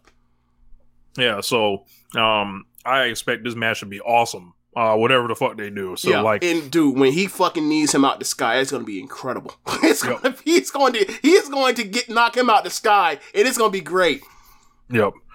So Ricky Starks was in the ring with the FTW title. He said this is the same title that was built in South Philly. He's a champion because he got the same mindset Taz had. Starks is going to challenge him to a Philly Street fight, but it wasn't going to happen. Immediately, I started thinking, oh no, is Cage pulling a Kyrie Irving? Like, is he banned from the arena? Like, oh no. And then Cage ran out, and I was like, whew. Like, and he attacked Starks, and then Hobbs and Hook pulled Starks out. After that, we got roster members. That's set up the Rampage match, right? Yeah. Okay. Yeah. We got Thunder Rosa, Sky Blue, who's like a new pickup, kind of Ruby and Jade Cargill all talking about the TBS title. And boy, like whatever you want, you know. There's Thunder Rosa, there's Sky Blue for the youngsters. There's Ruby, you know, and then there's Jade. There's what are you doing? Lots of options. There's lots of options here. What are you doing right here. now? What are you doing? There's lots of options for the championship. You know, whatever aesthetic you want to go with there. So, I still can't believe they're rocking with Sky Blue as a name for her. Yeah, because isn't that? Never mind. That's the name of somebody that does different types of forms of entertainment. Gotcha. Yeah, different work with the body, you know. Yeah. Another person that's using that as a work name, and it's not their shoot name. If you catch my drift. Correct. Someone else is flying in for dates. Yes. Someone that has to be booked. You know. God damn it. Someone that could be a young superstar. Oh man. Oh man. So up next, I'm not even gonna drink no water. You finna say I'm not even gonna go off and say something stupid. Even to have you spit on my fucking laptop. So hold on. Go ahead. If you done, you done. No, I'm done. Okay. So we got Serena Deeb versus Hikaru Shida before the match. They talked about if Shida wins, this would be her 50th victory, similar to the Jungle Boy thing when they gave him that trophy. So I was like, okay. So they gave it to him after he won his 50th or whatever, and it might have been just on YouTube or something. Oh, okay. That's why. Okay. You know, I only watch the TNT shows. So immediately I think, Sheeta's going to get the thing just like Jungle Boy did or whatever. Little did I know, so Serena Deeb was going to like systematically destroy her in this match and put her away and beat her. And I was like shocked because I was like, oh. And at first I wasn't like with it. I was like, oh man, like I didn't think that would happen. And then when I saw the execution, it was like, this is fucking great because now Sheeta has a reason to A, be on the TV show. again. B, gives her, like, obviously she's not going to be the champion right now, but it gives her a storyline to go after that 50th win and make it mean something. Also, what did that trophy really mean? They just introduced it to the audience right then and there. Why the fuck do we care about that trophy? Now we care about her getting that 50th win. You know, whether she is injured and she has to come back and face Serena Deeb, whether it's in the tournament, whether it's like Serena Deeb wins the title and they're like, yo, your first opponent is Sheeta. And then Serena Deeb is like, fuck, like I thought I got rid of her or whatever. However you want to do it. Like, it's all there. Yeah, I and really shout out to Floyd for calling this like early. Well, he didn't call it. He just like he was rooting for it because like if Sheeta had won, he thought it would be boring, and I was like, it's fine. Like I don't care what they do. Like if Sheeta comes out and wins, like I'm happy to fucking see her. I didn't know she was still alive since she lost the AEW Women's World Title. So, like once they did it, like Floyd ended up being right in the point of saying that like doing this, like I don't think he predicted a heel turn necessarily, but it livened it up. It gives Deeb and Sheeta a reason to be on TV again. Given that like a lot of the women aren't on TV on a consistent basis, so like yeah, like that's 2 thumbs up for me. Like it gives the division depth in a way that like we've been asking for almost 2 years. So yeah, thumbs up for me. Big thumbs up. Serena Deeb broke that thing over her head after. Yes. And that was it. So yeah, we should have. Was it exactly like the one that Jungle Boy won, or was it looked just like it? Okay, so what? I should have realized it was an angle the second I saw it and was like, that thing doesn't look expensive. So I should have realized like that dude like that person like that looks like a glass plaque that you end up getting awarded for like being like the regional like for like being the like you saw the most like tundras for like Toyotathon that month. Like that's what it looked like. So I should have recognized like okay like that's yeah like use that as give me bash it over her head like start the feud run it. So yeah, that's your junior football participation trophy in like 6th grade. You know, you were on the team. Oh, you know, man. Not necessarily like the MVP, not a standout. You played all the games. I got one for you. This personal experience. This is what you get like your junior year when like you make it to regionals in the state of Florida for discus. It's like one of them. So true story. True story. A sheet story.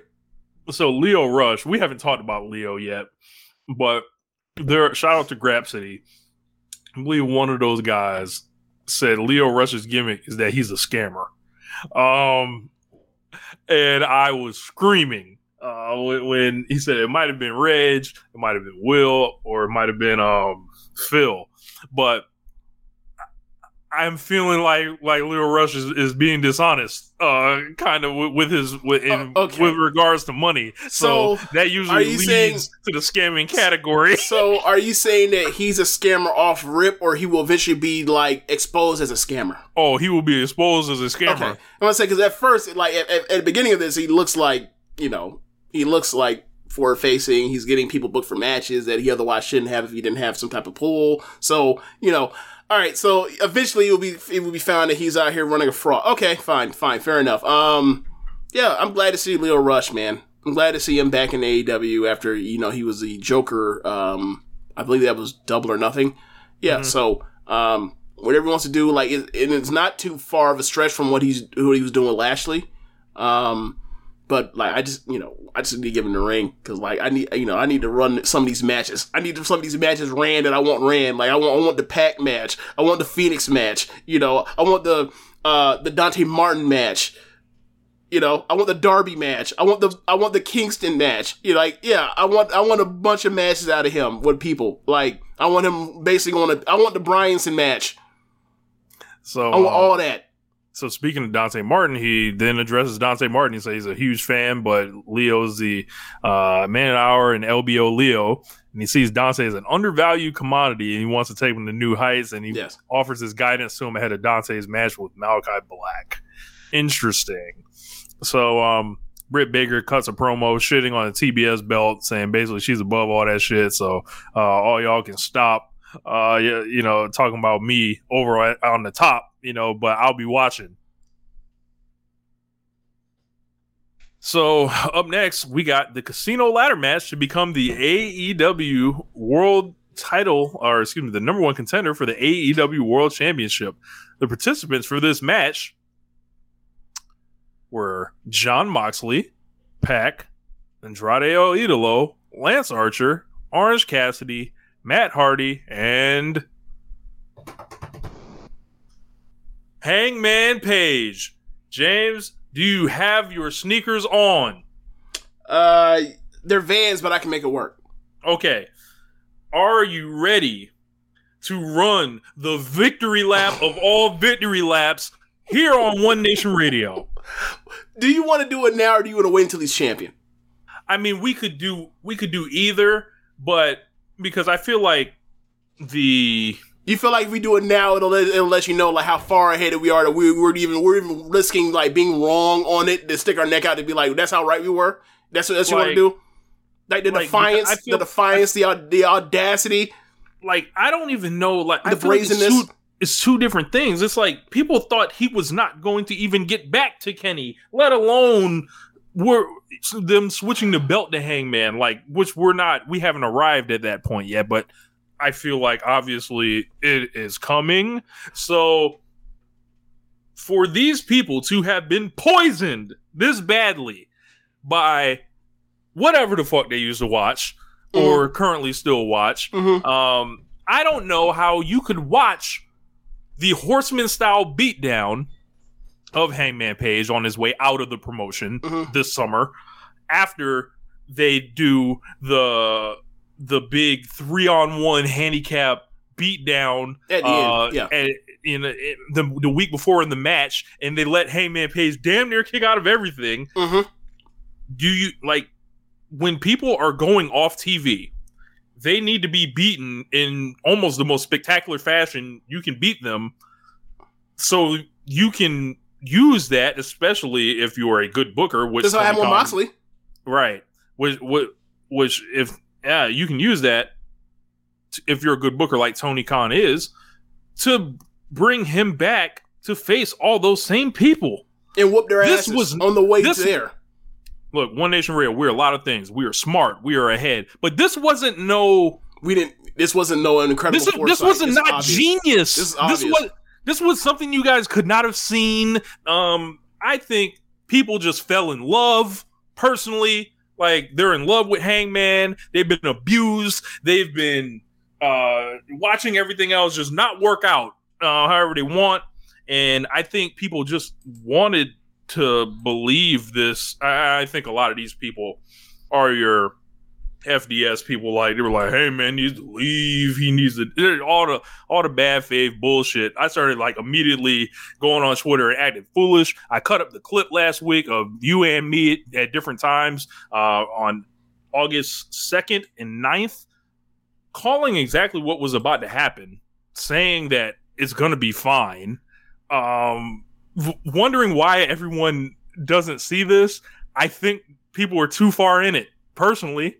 And that's not a bad thing. However, when you're coming out, I'm not talking to those people that are too far in it. And they're really big fans of Hangman Page that were really worried about some shit like that. I'm talking to your trolls, your bullshitters, and a little bit to the other people as well. It's like, if AEW hasn't shown you that, A, they're not like these promotions already, like you have been paying attention, or you're like rooting for underhanded shit to happen, because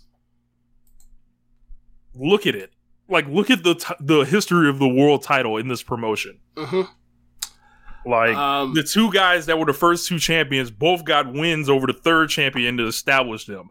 They established Hangman Page and Kenny Omega as a tag team on the third episode of Dynamite. You know how happy I'm going to be when Hangman Page beats Kenny for the belt, and I can come out here and add that to the Kenny Omega folder of dudes that he made. Like, you know how happy I'm going to be? This is not a Roman Reigns fan, still being angry at Braun Strowman for some reason. They should always take credit for that. Like, no. Like, from the second they put the tag team together, Kenny and Hangman's doing all the finishes. Mm-hmm. They're having all these great matches. Mm-hmm. They're winning. They have this dissolution that is kind of weird. Hangman plays a part in it. Kenny is frustrated with him. Kenny immediately says, fuck this shit. I'm going back. I'm just going to hit the switch and take off and win the belt within like 2 months or whatever. Mm-hmm. And Page, he's got to take the long way there. He loses to Kenny along the way. He loses again. He's going through all this friendship drama. Like, this is looking eerily familiar to me. Having followed Kenny Omega's journey. Adam Page is Kenny Omega. Like, what the fuck are people not seeing, James? I don't know, man. Just a lot of people just are not. I think a lot of people are really like exasperated by that beatdown. Felt deflated and felt like, well, with the big guns that are coming in, with Adam Cole coming in, with Bryan Danielson coming in, with CM Punk coming in, he's going to be shuffled off and told to go to hell. I said this to you sometime last week. A lot of places, most places would have said, all right, go get fucked. Because we got 3 acts that are all better acts than you coming in. So, I get it. But, look, WWE, going to WWE was not the answer. Like, I just hope everyone knows that. Yeah. I don't even feel like we got to spend no time on that one. I didn't even hear about that one. That's crazy. They're going to treat Adam Page going to be treated better in WWE than AEW. Are you out of your mind? What? Like, this man has been the personal pet project of the promotion from the beginning. The story of the Dynamite era so far is his journey. Right? So, speaking of somebody who's like, the last few years of a promotion is pretty much their story, I was inspired, and this is the reason why I have faith that this is all going to work out in the end, because I was watching another promotion that like had a long title chase that eventually paid off this year, and I was like, y'all are tripping, it's going to happen, and when it happens, I'm going to be so fucking happy. And the whole thing is, it comes down to, do you have faith in the story that they have told you that is going to play out or not? And if you don't, then like I suggest you find something to do besides watching this before they break your heart, or you got to see it through. And when you see it through and it happens, you're going to be so fucking happy. So, this is a part from my column that I wrote, last weekend. Or not last week, but got it up on Friday. Mm-hmm. 1 month later, Nakano got her chance. After Julia laid a vicious beatdown on Unagi, the white belt champion offered Nakano a proposal. Tam would get the white belt match at Budokan Hall, but only if Nakano had the nerve to wager her hair in a hair versus hair match. Tam, the idol wrestler, placed her vanity on the line for her crowning moment. After succumbing to Julia's sit-out tombstone power drivers last October, Nakano took Julia's ruthlessness and upped the ante while adding her own flair in the form of a Steiner screwdriver. Devastated, Julia used the last of any fire she had to kick out, and it was already over. After 779 days, Tam Nakano became the World of Stardom White Belt champion in the main event of the biggest show in Stardom's history. And Tam's promise to Arisa was fulfilled. This is why I had faith that this is all going to go around. I was just dealing with all of this shit earlier in the year after a multiple year chase. It was like, they're clearly laying this out. They're clearly going to get to them. It's going to get dark before it starts shining. The sun comes up. It's going to happen. And when it comes through, y'all going to be so happy. But y'all right now are just stuck in this thing and feeling miserable like they're not going to pay it off and you're going to be fucked at the end because you've been fucked by other promotions. These Stardom, AEW have never led you believe that like whatever story they're telling over multiple years is not going to pay off in the way that you want it. It's never happened. Ever. So, like on a major scale at the top of the card, it's never happened. So, either you trust the booker to tell the stories that you're watching, you've enjoyed so far, or you want to be the booker. Or you're out here doing something else. Well, I'm talking about in good faith. I'm talking about people that are actually in good faith and frustrated or whatever else. It's like, look, man, I understand that everybody wants these things to happen in a certain way at a certain time, but like sometimes they work longer, and going the longer route ultimately a lot of times pays out better. Like, and I was talking to Imp about this with Naito, when Naito won, like that house that he drew with Kenta the next pay-per-view after Wrestle Kingdom, it was huge, but the world went to shit. So we don't know how it would have turned out, but it was also really good. It was off to a hot start. So, you know, people that were crying in 2018 we didn't win, when 2020 came around, they ain't have shit to say. They were still just as fucking happy, if not more, even more juice than before. The pandemic happened. It is what it is. Yeah. Paige gets a fucking monster reaction when he comes back. They were booing Jon Moxley. Correct. So, like, do we have to say anything else? They were booing Jon Moxley because they wanted him to win that badly. They love this man's draws. And the match was fucking crazy. We didn't even get to that part. A dead eye. Like, Pac, I don't know. Is he alive? Do we know if he's alive? Who knows? I ain't seen him since. So. Psycho. Well, yeah, Hangman wins. Great match. Check it out. Lots of fun stuff like Archer and Moxley. Archer charging the fucking crowd when he could have won. That was pretty funny. That was so dumb, but was awesome. Because like, you dumb bitch, you're the only person standing in a ladder match. And you hear Moxley as you run out of the ring and go fight him in the crowd. You dunce, you idiot. It was awesome though. It was stupid, but it was awesome. The ladder match legend Matt Hardy, came off and did some wild shit and was convulsing like he shattered his entire lower body. It looked like. Yeah, he sold that. He sold that very well, or maybe it wasn't. Who knows? Yep. Like my whole thing is like think of how bold Tony Khan is to allow Matt Hardy to fall off of a high to have a high fall again after what happened last time he had a high fall. That's funny. Sam said he's had a lethal dose of poison, and Moxley should be Hangman's first pay-per-view challenger. It could happen. He could easily win that world title eliminator tournament. Obviously, they're going to have the finals at Full Gear. So they haven't announced Kenny and Hangman for Full Gear, but he is a number one contender, and you would think, looking at the calendar, that's where the match will be. And that's going to be one of the biggest matches, and I expect the title to change hands there, unless they start pulling some draw nonsense, but I don't think they're going to do that. Again. Yeah.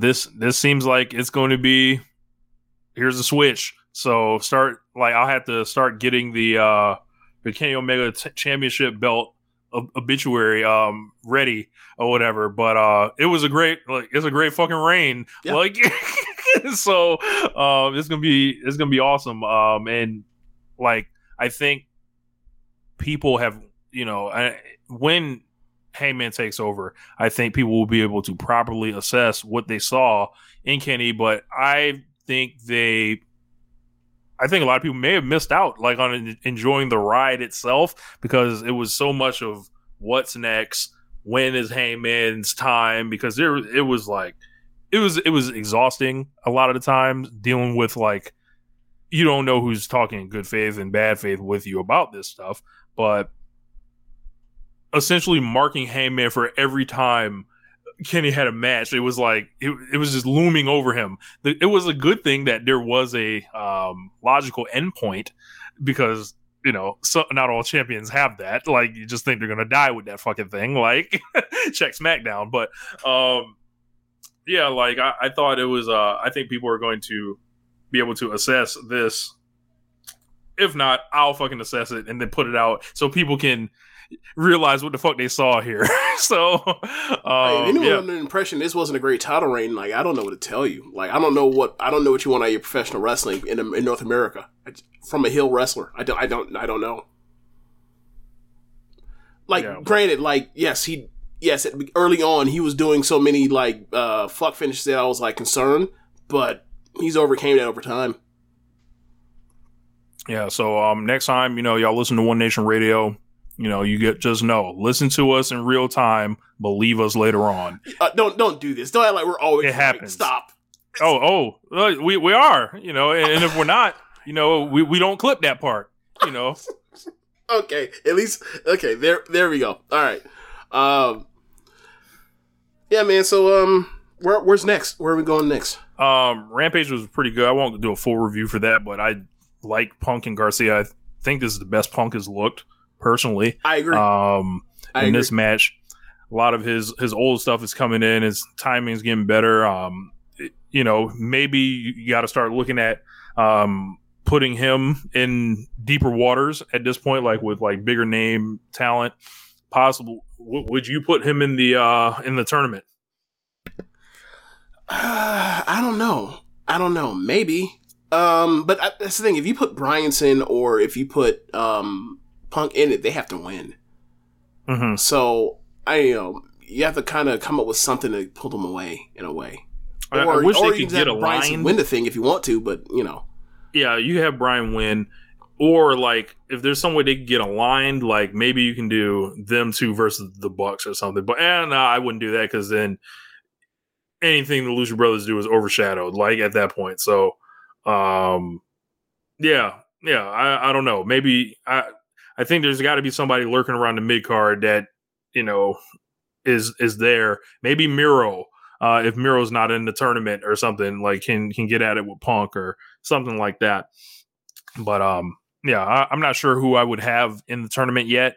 If it's like last time, you would think it's going to be like a 8-person tournament, possibly maybe a 16-person tournament. Not sure. So I'm sure they'll tell us. Jade, Squash, Sky Blue. Not really much to add there. One thing I want to mention, the Garcia and CM Punk match. I don't know if you noticed this, but early on in the match, CM Punk hits like consecutive, like hits a body slam, and Garcia sells it, and then he hits another body slam, and he sells it. I'm just like, I know Garcia watches Stardom. He talks about Stardom a lot on Twitter. I'm just like, that is some Stardom ass shit. Like, you sell a body slam like it's bloody murder, and then like I was halfway expecting to see him Punk slap on a single leg crab, and have him try to fight to the ropes, but it didn't happen. But it's like, and then I saw him the other day. He was working on the Azumi Sushi, that Azumi flash pin, and I was like, okay. Like, you know how raw for us you be if you like, I'm going, people talk about Buddy Murphy or Seth Rollins and like the New Japan skill or moveset, the Stardom moveset. If you do the Stardom moveset, you could come out here and be like a top 20 wrestler in the world. You really could. Like, between all the shit that like Azumi and Tam and like Mayu come up with, like, You really could. You That really was could funny. come out here and scam yourself and be like, yeah, he's such a fucking innovator. Like, look at all these fucking flash cradle pins and the shit I've never seen before. And like, I'm telling you, you really could. You'd be like, nah, man, he was just stealing from like the top Joshi promotion in the world. That's it. You know. Yeah. Ain't Like the hard, same person's you out here know? like, yeah, look, like the person steals like Manami Toyota shit. Same thing.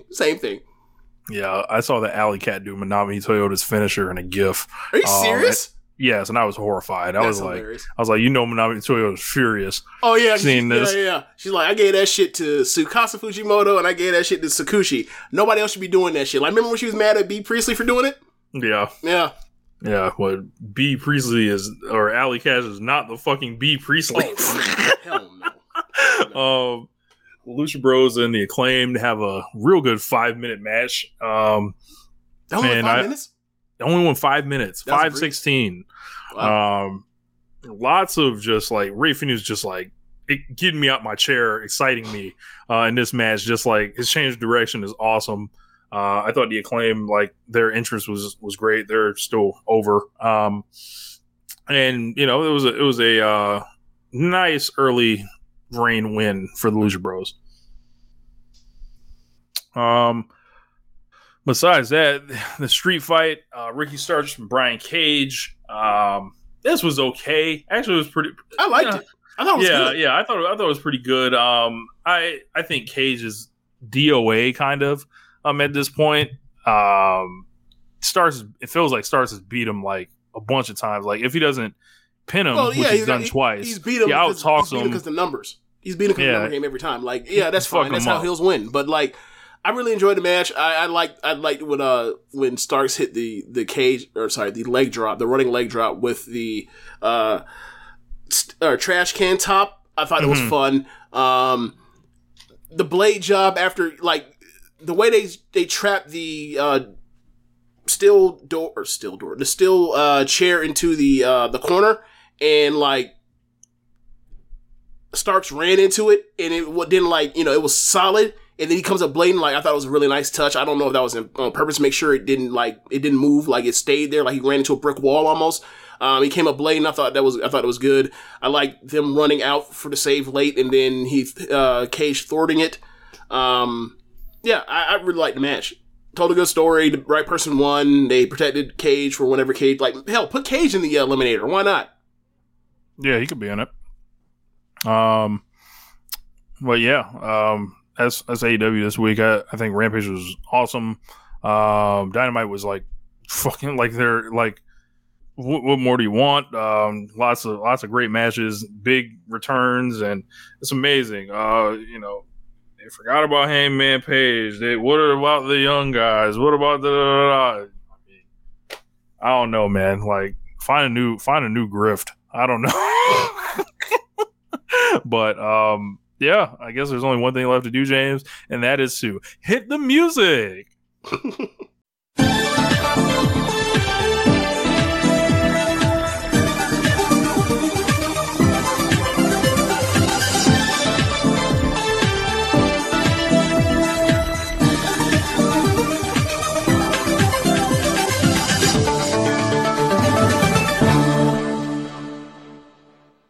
Okay, man, so Stardom had their Osaka Joe Hall show on Friday night / Saturday morning, and it was another great show. Like, if you want a 3-hour show where you're going to get like 8 matches, and like you're gonna get like 5 matches, gonna be like 3.5, and you're gonna get like 2 to 3 matches, they're going to be like in the 4.5 range. That's what Stardom has done pretty much ever since the Grand Prix pay-per-views. Like, they just keep having great pay-per-views over and over and over. I think this is the 8th.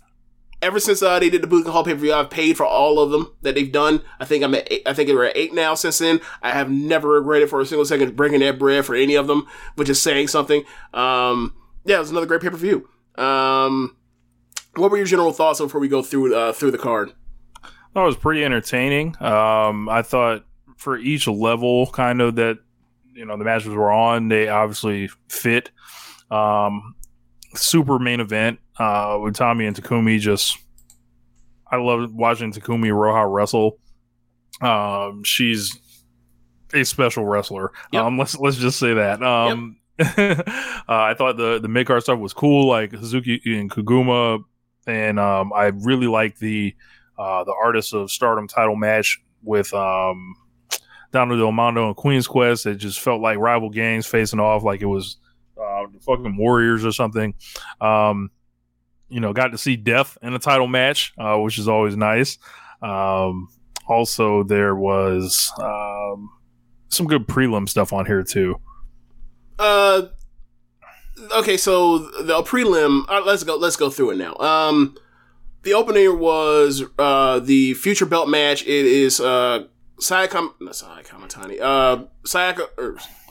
versus Roaka, and the match is okay.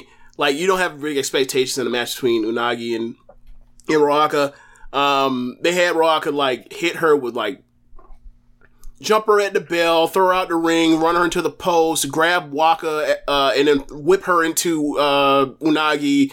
Have Roaka boot Unagi like halfway hanging over the bottom rope, halfway hanging off the apron, and then had her, Roaka on the apron, hit her with a freaking senton that just gross. And then Unagi fought back, and then Oedo Tai ran in and cheated with the help of the Gunnery, and then Roaka ended up hitting her fisherman suplex, and then hit the refrigerator bomb off the top rope for the win. And Unagi's on to bigger and better things. Roaka did a few Bray Wyatt-like moves, like that quick cutoff splash in midair. She does like that little senton that he does, and she does do the senton running off the ropes. Yeah, Unagi had a couple cool spots, but this wasn't like her night, as you mentioned. She's on the bigger, better things, and this is supposed to be the Futures belt, right? So Roaka doesn't really. She's 17. She just turned 17, and then Unagi is 31, but she's in year 2 of wrestling. Yeah, so it was like that was clearly artificial. Like, they were just putting a belt on her just to put a belt on her. And was that Lady C that came out there and challenged her next? Yes, Lady C. Yeah, she cut her. She had a haircut like during the Tam Unagi match, I believe. Tam did a dive, and she was catching on the outside, and she ended up catching like a boot or a knee, and ended up getting like split above the eye. So like she had to patch for like the last couple of weeks, like Slit Rick. So like she cut her hair like in bangs to change her hairstyle. So that's probably why you didn't recognize her. But yeah, that was Lady C. So she's gonna get her a future title shot like literally 6 weeks after she got her first win. So that's fun. Like, she's really improving. Like, I think she's going to be good in 2 years. So Sam says he's been grifted about the music for years. The magic is all in post. Yes, it is. Oh yeah. Yeah, I figured he knew that. Like tag match. Roaka. I think ultimately it's going to be Roaka ends up getting transferring the belt over to Hannon. Once Hannon comes back, because Hannon is going to be in tag league with Mayu, so because Koguma is going to be tagging with Hazuki, obviously. So next match after that, you end up having Cosmic Angels, Mina and Mai versus the Marvelous Gang, Maria and Rin Katakura. And what do you think of the dancing? Do we need to talk about the amount of dancing that's picked up in Stardom of the last week or so? This one wasn't as funny as like the one later, I thought. Yes, but, agreed, definitely. It was there. It was enjoyable. I see Marvelous got their win for the card, since this is purely like just like Sealand got theirs at Budokan Hall. Yep. Like, we going 50-50. Yeah, like I don't really got much for you on this one. This was just okay. Yeah.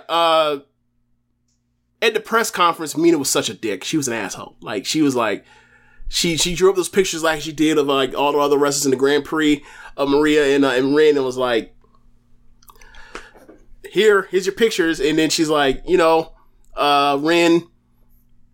the only time you ever talk is when you talk about Mayu Iwatani. You don't even go here. You're in Marvelous. But how about this? After we beat you, how about, because you're in flux with your roster at Marvelous, how about I come over there and help you all out? She was like, she's the asshole. She's been an asshole to the press conference. And then Ren came out there and whooped their ass, and then Ren, put the Marvelous sign in her face, and they slapped each other back. So I think they're gonna have a match eventually, because there's a lot of shows coming. They're doing 4 pay-per-views before the end of the year. Mm-hmm. Yeah. So they're gonna. I think they're gonna have that match on one of these, and there should be a good match. I think Mina's flat out good now at this point. Flat out good.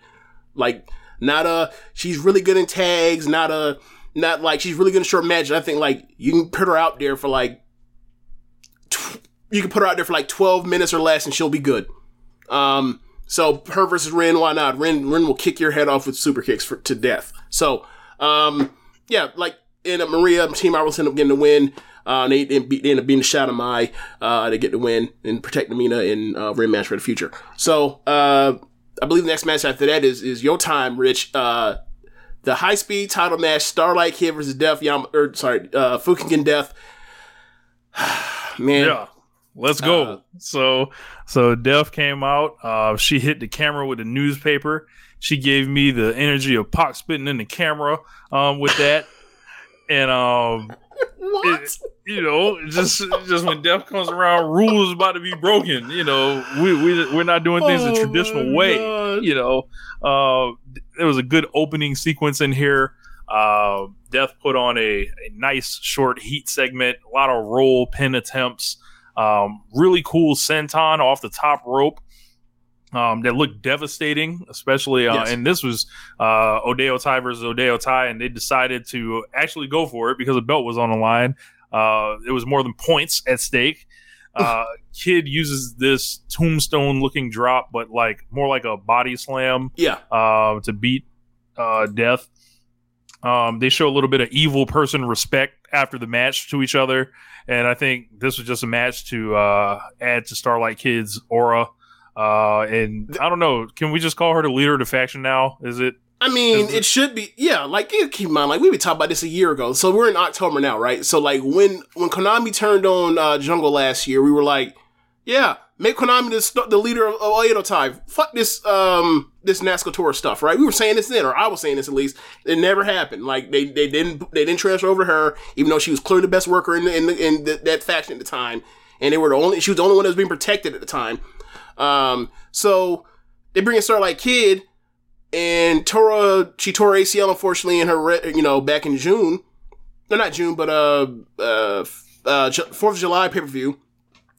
And gotta say, Oedo Tai is a lot more easy, digestible and more fun to watch without Tora around. Get well soon and all that, but when she comes back, she needs to readjust whatever, or reassess what the fuck she was doing for a year and a half, because Starlight Kid and Konami, in Fukigen and Roaka, they're all better workers than her. For her to be the top of that shit and have them shitty matches, no, get that shit out of here. So, one thing I want to say, there was some really cool stuff in this match that you didn't mention. You missed out on the part where Kid runs in and tries to comes off the rope try to hit it with a step up Hurricane Rana, and Death just power bombs her. There's also a spot where Kid gets on top of her and hits the code red, and then Death reverses it and gets the Rana cradle. Kid kicks out because that was the last of her fire to get that reversal. Death is dead to rights, and then Kid gets up and just hits the double running knees to the back of her head, and the meteor to the back of her head. It was they're fucking good. I forgot how long this probably went, less than 5:47. Yeah, 3.5 stars. It's a fun ass match. So next match after that, the Queen's Quest versus Dom Mondo trios title match. So Azumi, an entrance. Azumi shoots out the stage like Rey Mysterio Jr. and Kota Ibushi, and I pop like crazy for it. Who's that jumping out the sky? AZM what the fuck? How you spell her name? AZUMI. Okay, yeah, so who's that jumping out the sky? So I had noticed earlier in the show there was a trap door, so I was like, I wonder who's going to use a trap door. So the Starlight Kid, on her entrance, she used the trap door. She used it when she walks out. She has her old shit. We got to go back. We got to talk about this. Her entrance, she comes out. She has her old like garb from when she was a baby face in Stars. She has her old mask, colorful stuff.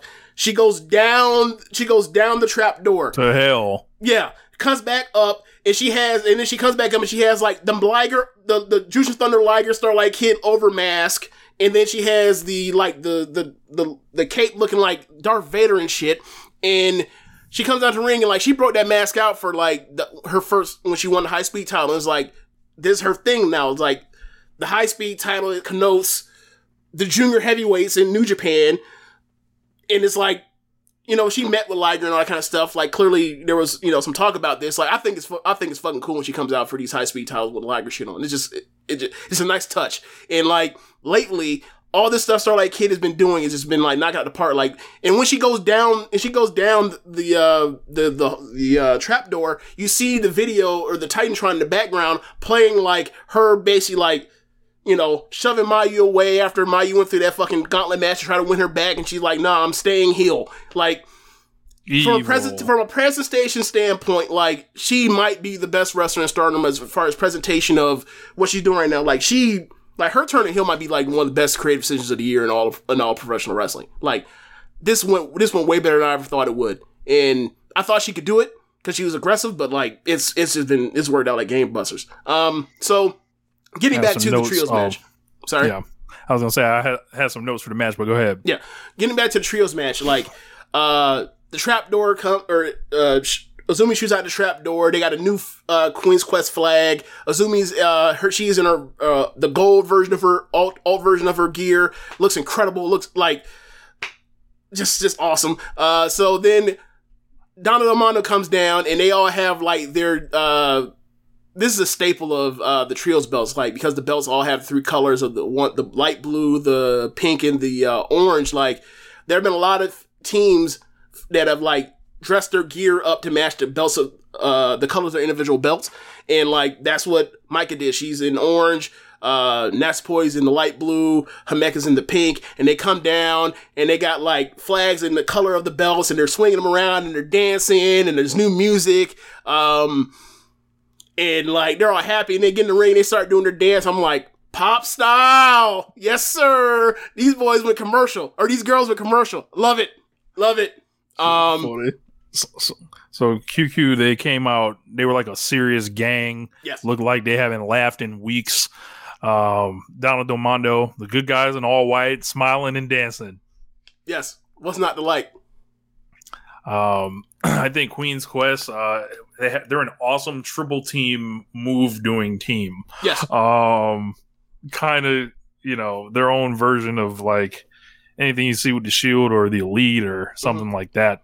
I think Momo, she kicks people like their bodies aren't even there. Like she's gonna kick, right? But your body's in the way. It's gonna hit you, but like her foot's not gonna lose speed or anything.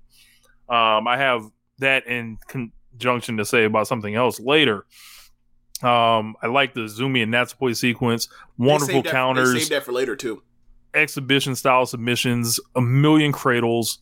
I thought Kamitani was awesome. She has all the moves. Once her peak like change of direction ability kicks in, she's going to be a problem in a good way. Yeah, like this was awesome. Like this, like I saw the graphic. I was like, yeah, there's not like a single tag I don't want to see in this match. And they also told a story throughout it. Like, so match starts out and they were going to start with Micah versus Kamitani, who, you know, they're career rivals. And then, Momo gets in, but like Momo and Micah had a thing from before the early beginning of the summer, before the Grand Prix, where like Micah was trying to convince Momo to come to Donna Del Mondo. It never happened. So like they started wrestling. Then you end up getting Momo and Himeka in at a certain point, given that, you know, that awesome match they had during the Grand Prix, where they're basically like it's kicks versus like clubs, and like they display that from parts of their match, and then you get Natsupoi and Azumi in, and that's basically like a replay of their Budokan Hall opener. And like then they tied all back together by getting it eventually back to Micah versus Kamitani, and like Kamitani like when they were in the Future division in the end of the last half of 2020, like Micah was on top, and then this year, because of the final of the Cinderella tournament in the their Grand Prix match, like they're now caught up. It's 2-2 more or less against each other, and like Micah, like she was dead to rights, and and commentated by the hero with the Phoenix Splash, and that's what gets involved, and then like they start fighting again, and like Mecca like hits her with a lariat that sends her flipping, and then hits her with a freaking and goes to get her up for Michinoku driver. Kamitani escapes. It's a flash Rana. Micah kicks out. Like Mike gets back in control and hits her with a Michinoku driver, and then was like, nope, not even going to go for a near fall. I'm following up with another one and drop you on her head again and gets a pin. It's like, and then Micah like just like that is like, I am back in control of this rivalry. I thought it was a nice touch. I really did. I gave it 4 flat stars. I really enjoyed this match. Same. Yeah. So. Hazuki versus Kaguma was next. They had a great video package putting all this together. You don't even need to speak the language. It pretty much shows all different points of their careers. They came up together young. They showed her stepping away. Her meaning Hazuki, showed her coming back. Showed Kaguma in her early stages. And clearly these two people have some type of shared history. Yeah. So I'm here to give you the gist of it. So when they both, so Hazuki just turned 24 in the last like couple months, right? Ancient, right? Come back from second retirement at 24. So, they lived together when they started out. Like they were living together, like they were in the same room dorming together. So like when they started in Stardom, so the story is that in their 3 career matches against each other, singles matches, Kaguma's 3-0. So, then they showed the video pack, and then they showed during the part where, like, Hazuki, during her retirement from the 2019 year-end climax, like, you see Kaguma, this is the first time I ever saw Kaguma, right?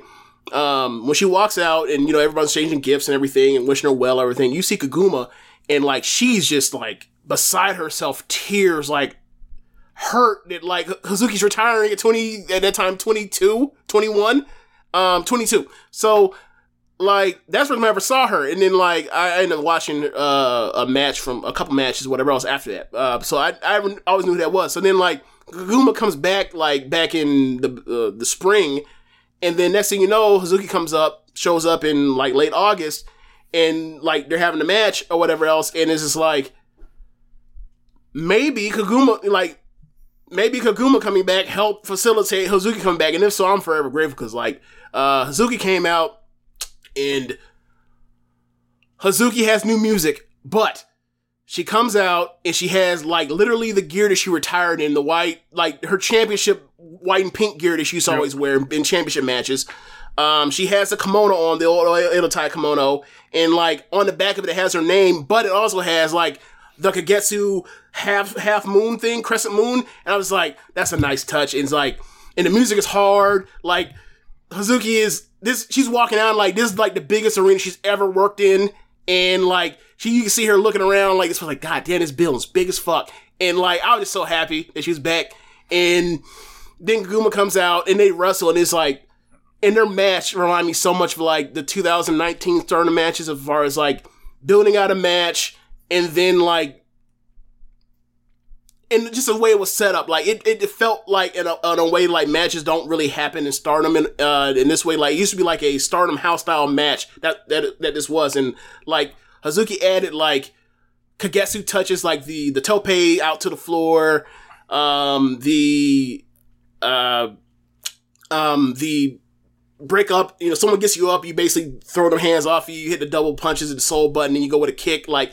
So she's taking a lot of stuff. She's taking some of the stuff from Kagetsu that's going to add to her repertoire. She already had a huge bag of stuff, but like 2 years off, having like a damn near, a high 3-star match with Kaguma, who like all she has is like cutters right now and high speed stuff.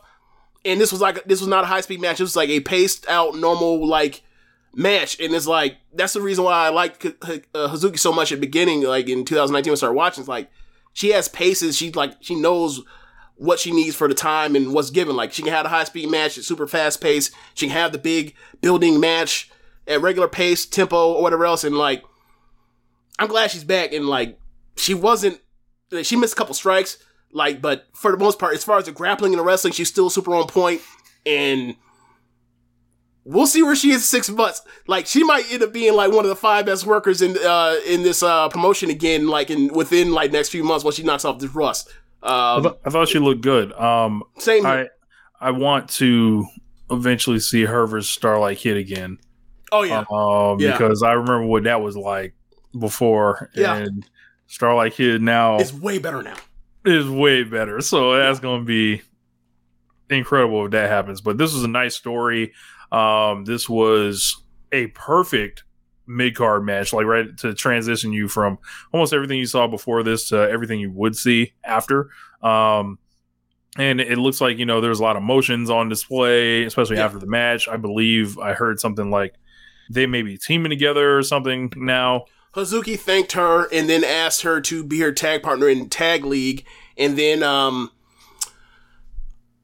Kaguma, just a great dork, was just so overcome by emotion and tears of happiness. Is like, I think the translation I saw was like, I know I should be upset that I lost, but like I'm just so happy that like we could do this and you're back, and like pro wrestling's awesome. And like, and you can see the way if you see this clip or the way her voice is trembling, the way she breaks down multiple times, you're just like, this woman is beside herself again. Like, she just overwhelmed by the emotion of the moment, and it was fun. And once they, like, the commentary team laid out, and this there was no English commentary, it was only Japanese commentary. So like they laid out, and Jagusa Nagayo is doing commentary. And when they had to cut back in after that moment, after they hugged again, after saying they're going to be in tag league together, you could hear two of the people on 2 or 3 people on the announce team like crying. Jagusa Nagayo was literally in tears, and like she's trying to get the camera off her because they're putting the camera on her. Got her crying, she's like, get that shit off me. And like they caught her slipping. They actually caught her slipping during the tag match they had Marvelous, like when she was in the dark, because she was crying when she was out there. She's like, this is the biggest venue like my girls are going to ever be in. And she got emotional then, and like they caught her again, and she was like, "Get this fucking camera off me!" But it was fun. It was like the best. It was the best emotional moment of the night. It was really fun. It was really cool. Like I'm glad Azuki's back. I really am, man. Like I'm just glad she's back. I'm just super happy. So next match after that, Shuri versus Saki. Yes, Shuri versus Saki. So got some notes on this as well. During the dark match, Saki was in the tag match with Rina, and they won. And then like Shuri was doing commentary, so Saki called out Shuri because obviously Konami match got canceled like the day before or the day of because Konami has, or it's postponed because Konami has enteritis, so acute enteritis. So they're delaying that. Hopefully she gets well soon. And they did Saki versus Shuri, and Shuri carried Saki for as long as she could. Or I don't want to say that like that because Saki's not bad. Like, but it clearly was one of those things where it's like I'm wrestling a wrestler that no one really buys, like actually like sticking with me. So I have to make it work because I'm Shuri. She did a good job. Like, Saki's. I kind of wrote about that a little bit. Like, okay, go ahead. So this was a nice shock for me because like I guess either like the jet lag was hitting me at this point from flying over the weekend, but like I was getting a little tired at this point during the show, and then I heard Shuri's music sprang me right back into action. So I want to ask about Saki. Is Saki the value over replacement wrestler in Stardom? So are you saying if someone's worse than her, they stink? Yes. Given the effort level, I would probably say yes. But the thing is, like, if Saki wants to have a good match, she can have a good match whenever she wants to. The problem is like given her card placement and being next to Tora Nunasco is like don't care. But yeah, she's good when she wants. She absolutely is good whenever she wants to be. Saki had a look at the beginning of this match like, I know nothing I'm about to try is going to work. So fuck it. I'm about to just whatever. Like it's like an undermatched basketball team or some shit. Man. So Saki, she does the Tupac Shakur lay down and try to attack offense, and she laid down. All she had to do was do the kick.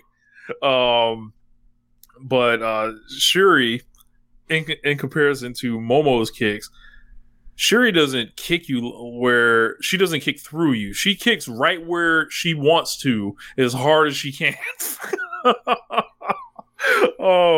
Yeah, Shuri kicks you with no abandon. Like, she might be the hardest kicker in all of pro wrestling. She beat Saki's ass pretty much, and then Saki did like a quick comeback mimicking some of Shuri's offense, which included like a slap in a ground and pound position. Just repeated slaps, left and right hands. Shuri lit up Saki's entire left side with kicks before she did the Brock lock, essentially. And then I wrote down, Shuri's officially the new owner of the figure four leg lock because it looks absolutely brutal. And then she did the classic, after I beat her ass, I'll shake her hand. Yeah.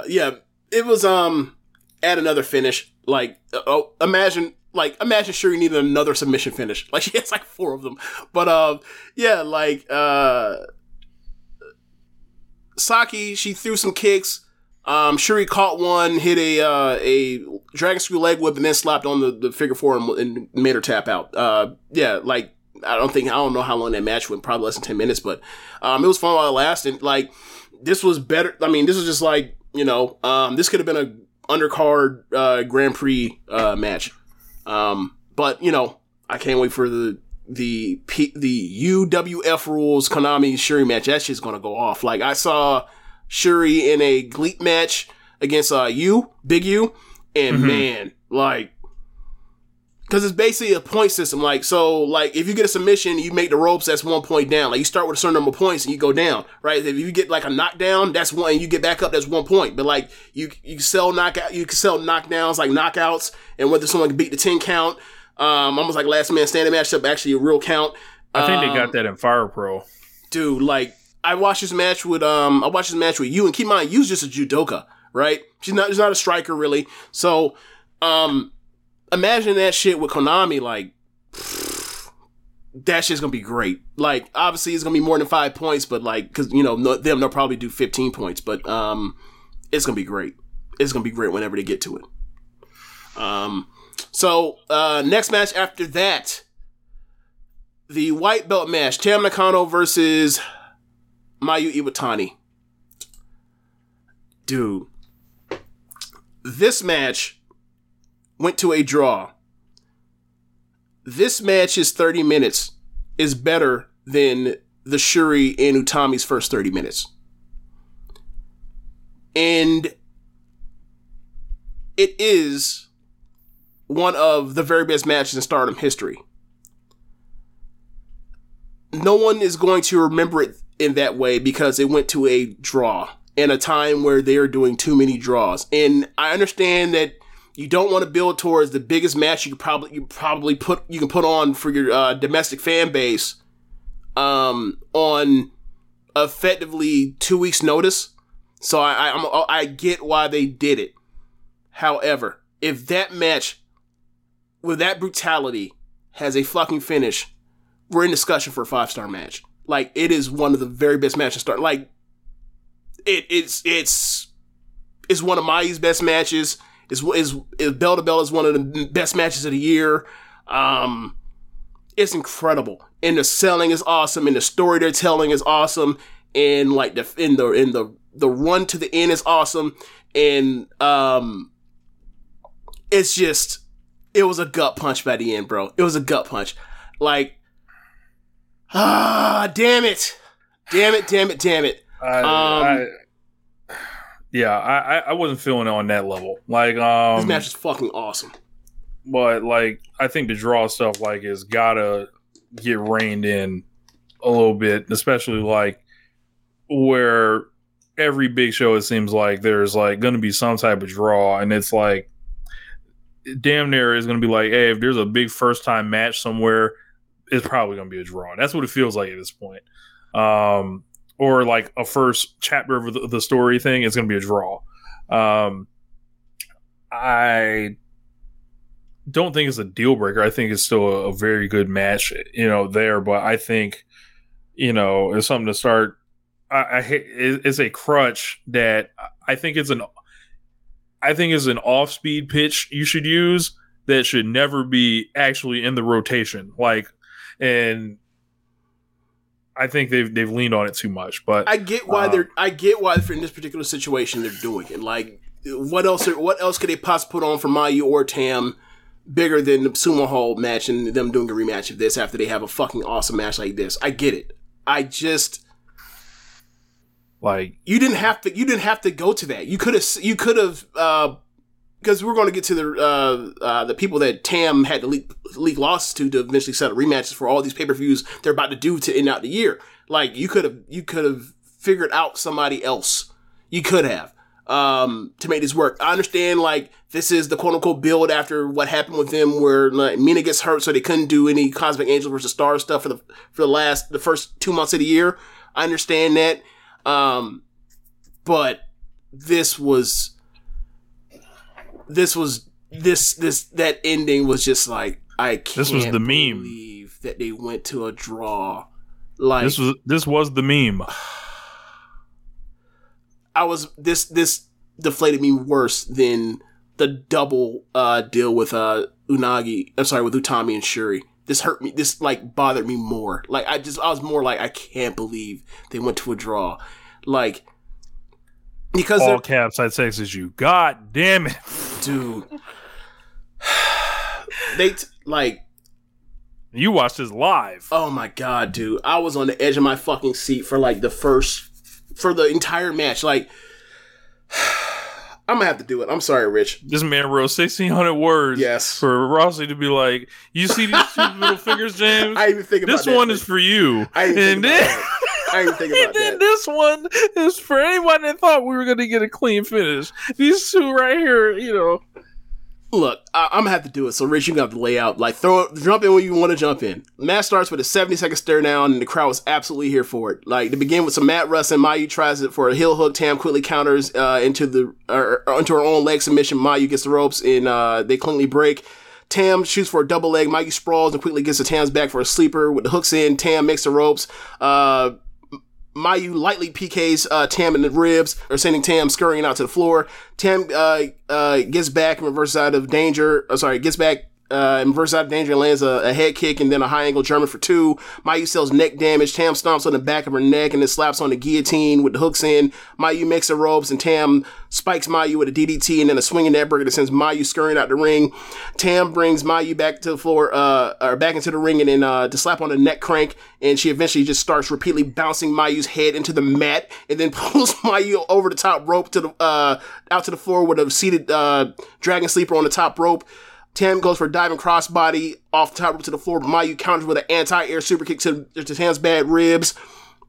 Mayu gets back into the ring just to drop kick Tam right back out to the floor, and then goes for a tope, but Tam gets to the apron and punts Mayu's head while she's in the ropes, and then gets Mayu and grabs her and hits a spike twist and shout on the apron with the bad neck. They trade forearms out on the floor until the ref Daichi tries to break them up twice. Each time, Tam and Mayu shove his ass to the concrete to get back to trading until Daichi eventually just shoves them back into the ring. They continue trading big forearms until Mayu hits a super kick and Tam fires back with a black mass. After they fight, and escape some suplexes, Tam hits 4 consecutive rolling high angle German suplexes. Tam goes for the kill with a tiger suplex, but Mayu escapes and hits a flash dragon suplex to stave off elimination. Mayu goes for a buzzsaw kick, but Tam trap blocks it and then clubs the knee, and then hits some basement roundhouse kick from the floor, and then kicks Mayu in the ends up kicking Mayu in the mouth. And Mayu sells it if like she's got her teeth knocked out. They trade unprotected basement roundhouse kicks from their backs until they get to their knees to start trading clunking headbutts, and then they end up to their feet and they trade slaps to the face. Tam exhausts herself after their flurry of slaps, and then Mayu PKs her in the head for a 2 count. Mayu goes for a moonsault. Tam gets out the way and hits her with a bicycle knee that sends Mayu rolling out the floor. Tam goes and hits the crossbody off the top rope to the floor. Tam goes for the Twilight Dream. Mayu fights to the ropes. Tam comes off the opposite side and V-triggers, and then hits another bicycle knee, and then finally goes for a tiger suplex for a near fall. Tam then goes for the big face Joker, the Steiner screwdriver. Mayu escapes and hits a crucifix bomb for 2, and then follows up with a reverse Rana for a near count. Mayu goes for a second moonsault attempt. Tam moves and goes for a bicycle knee, but Mayu Mayu moves out the way and they both collapse, and then you get the 25-minute call. They get to their feet and they're trading head kicks before they both spill out the opposite sides of the ring. They both beat the 19 count. They trade forearms. Mayu lands a sling blade, goes for a frog splash for a 2 count. Then Mayu hits a head kick and a dragon suplex for a near fall. Then finally hits her moonsault for another near fall. Mayu goes for a second stage, a 2-stage dragon suplex. Tam wiggles out, hits her flash cartwheel roll up. Mayu reverses it and then grabs both legs because they're so close to the ropes that Tam can easily get it. And Tam kicks at 2.8. They both double slap each other and collapse with like 20 seconds left. Tam gets Mayu up and tries twice before hitting the Steiner screwdriver. Mayu kicks at 2.95. Tam wraps up Mayu in the Twilight Dream and the bell rings before she could drop her. I fucking love this match. But goddamn it, give me a finish. I'm begging you, give me a finish. How do you want to see him get beat, James? Oh, you stupid. Yeah, man, just beat somebody. Just beat somebody. Like, by that point in time, if you just give me somebody getting beat, whether it's the second moonsault, after they've been building towards the moonsault and like Tam has avoided it twice, you do that, that's one right there. If you get Tam, finishes in time to hit her with the the Steiner screwdriver and then the Twilight Dream with like seconds to spare, that's a perfect finish too. Either one with like under 45 seconds left would have been like perfect. Here's your 4 3/4 plus or whatever people want to bait. Like, this match was fucking awesome and brutal. And like when they started throwing the roundhouse kicks from their backs, trying to get up to their knees, and then they start headbutting each other with clunking headbutts from their knees, and they get to the feet and they're trading big slaps. I was like, God damn, this match is brutal. Like, they sold it like it was brutal from the start to finish. They sold the injuries they gave each other with the ribs. Like Mayu hits that moonsault on them ribs. It looked like she was fucking done. Tam was fucking done. Like Tam was going over all those suplexes, and obviously the Steiner screwdriver was the play on after working neck. Like the brutality, the selling. Like, it was an awesomely built match, and it wasn't like a sprint out of just trying to do a million near falls for sake of it. Like, I thought this match was a masterclass, and like, just give me a fucking finish, please. Please, man. Fuck. This match was fucking awesome. Oh, man. And the crazy part is, there's probably a better match on this card. Yeah, I like the main event more. Utami versus Takumi Iroha. Now, some of the drama is taking out of it, I think, naturally with Takumi sometimes in the title matches because she's not ever going to win the belt. But she does her damnedest. I think there's a possibility she could be a transitional champion to avoid like having someone lose so they can do a rematch between two. Like, I agree. Like, they could have Utami, like, they could, like, if they, like, I would not have been shocked if Takumi had won, then faces Shuri, and then you get Shuri versus Utami, like, at whatever the first big show they do of next year. That wouldn't shock me, but we all kind of figured that it wasn't going to happen, though. Yeah, this was incredible. I thought, like, so the draw they did, the other draw, led into this match here, and it was like, there's tons of big moves, emptying the gun at the end of the match. Utami getting desperate and working over Takumi's like recently surgically repaired knee. That was also a huge part of the story. Like, we've never seen Utami get desperate in that way. Utami came out with the new music, and that shit was like some ultimate final boss like shit. Like, I thought I saw you make a comment like it sounded like some Ilya Dragunov would come out too. It absolutely does. I was like, what? She Russian now? She Utami Volkov? Yeah, like that shit sounded like. It's not that it sounds bad. It's like it sounds so epic and like the end of the movie, like bad guys about to come out, like all that. But this match ruled. They were, it was like running 3 versus the move Utami does. I don't know the name of it, but it's like her spinning power bomb Black Tiger type bomb deal. Okay, yeah. and it was like who was going to hit it first, and they just kept reversing out each other's version of it. Great Splash Mountain. Takumi, like a surgeon with the feet, essentially as normal, and this was just like a really great main event to add on to Utami's title reign. Like, this shit is like great. Yeah, and there are people that think that like Utami and Tam are boring. What? Yeah. I see it like, dude, do me a favor. When you get a chance, go to Cage Match and look at Utami's Cage Match rating. You'll be like, what? Hold on. 8.35. Okay. Right. Yeah. Okay. In a vacuum, that's not a horrible rating, right? However, I think, and this is something... Given the year that she's had... Yeah, I think this is something I think you can apply to not only sports, but wrestling too, is like narratives last a lot longer than what you're actually seeing. Like, people have trouble identifying change in real time. They have to look back and realize, oh shit, things are not the way they were or whatever. That's true. And I think maybe a year from now, people will start to pick up. And this is a good example. Like, Taichi's this way also, right?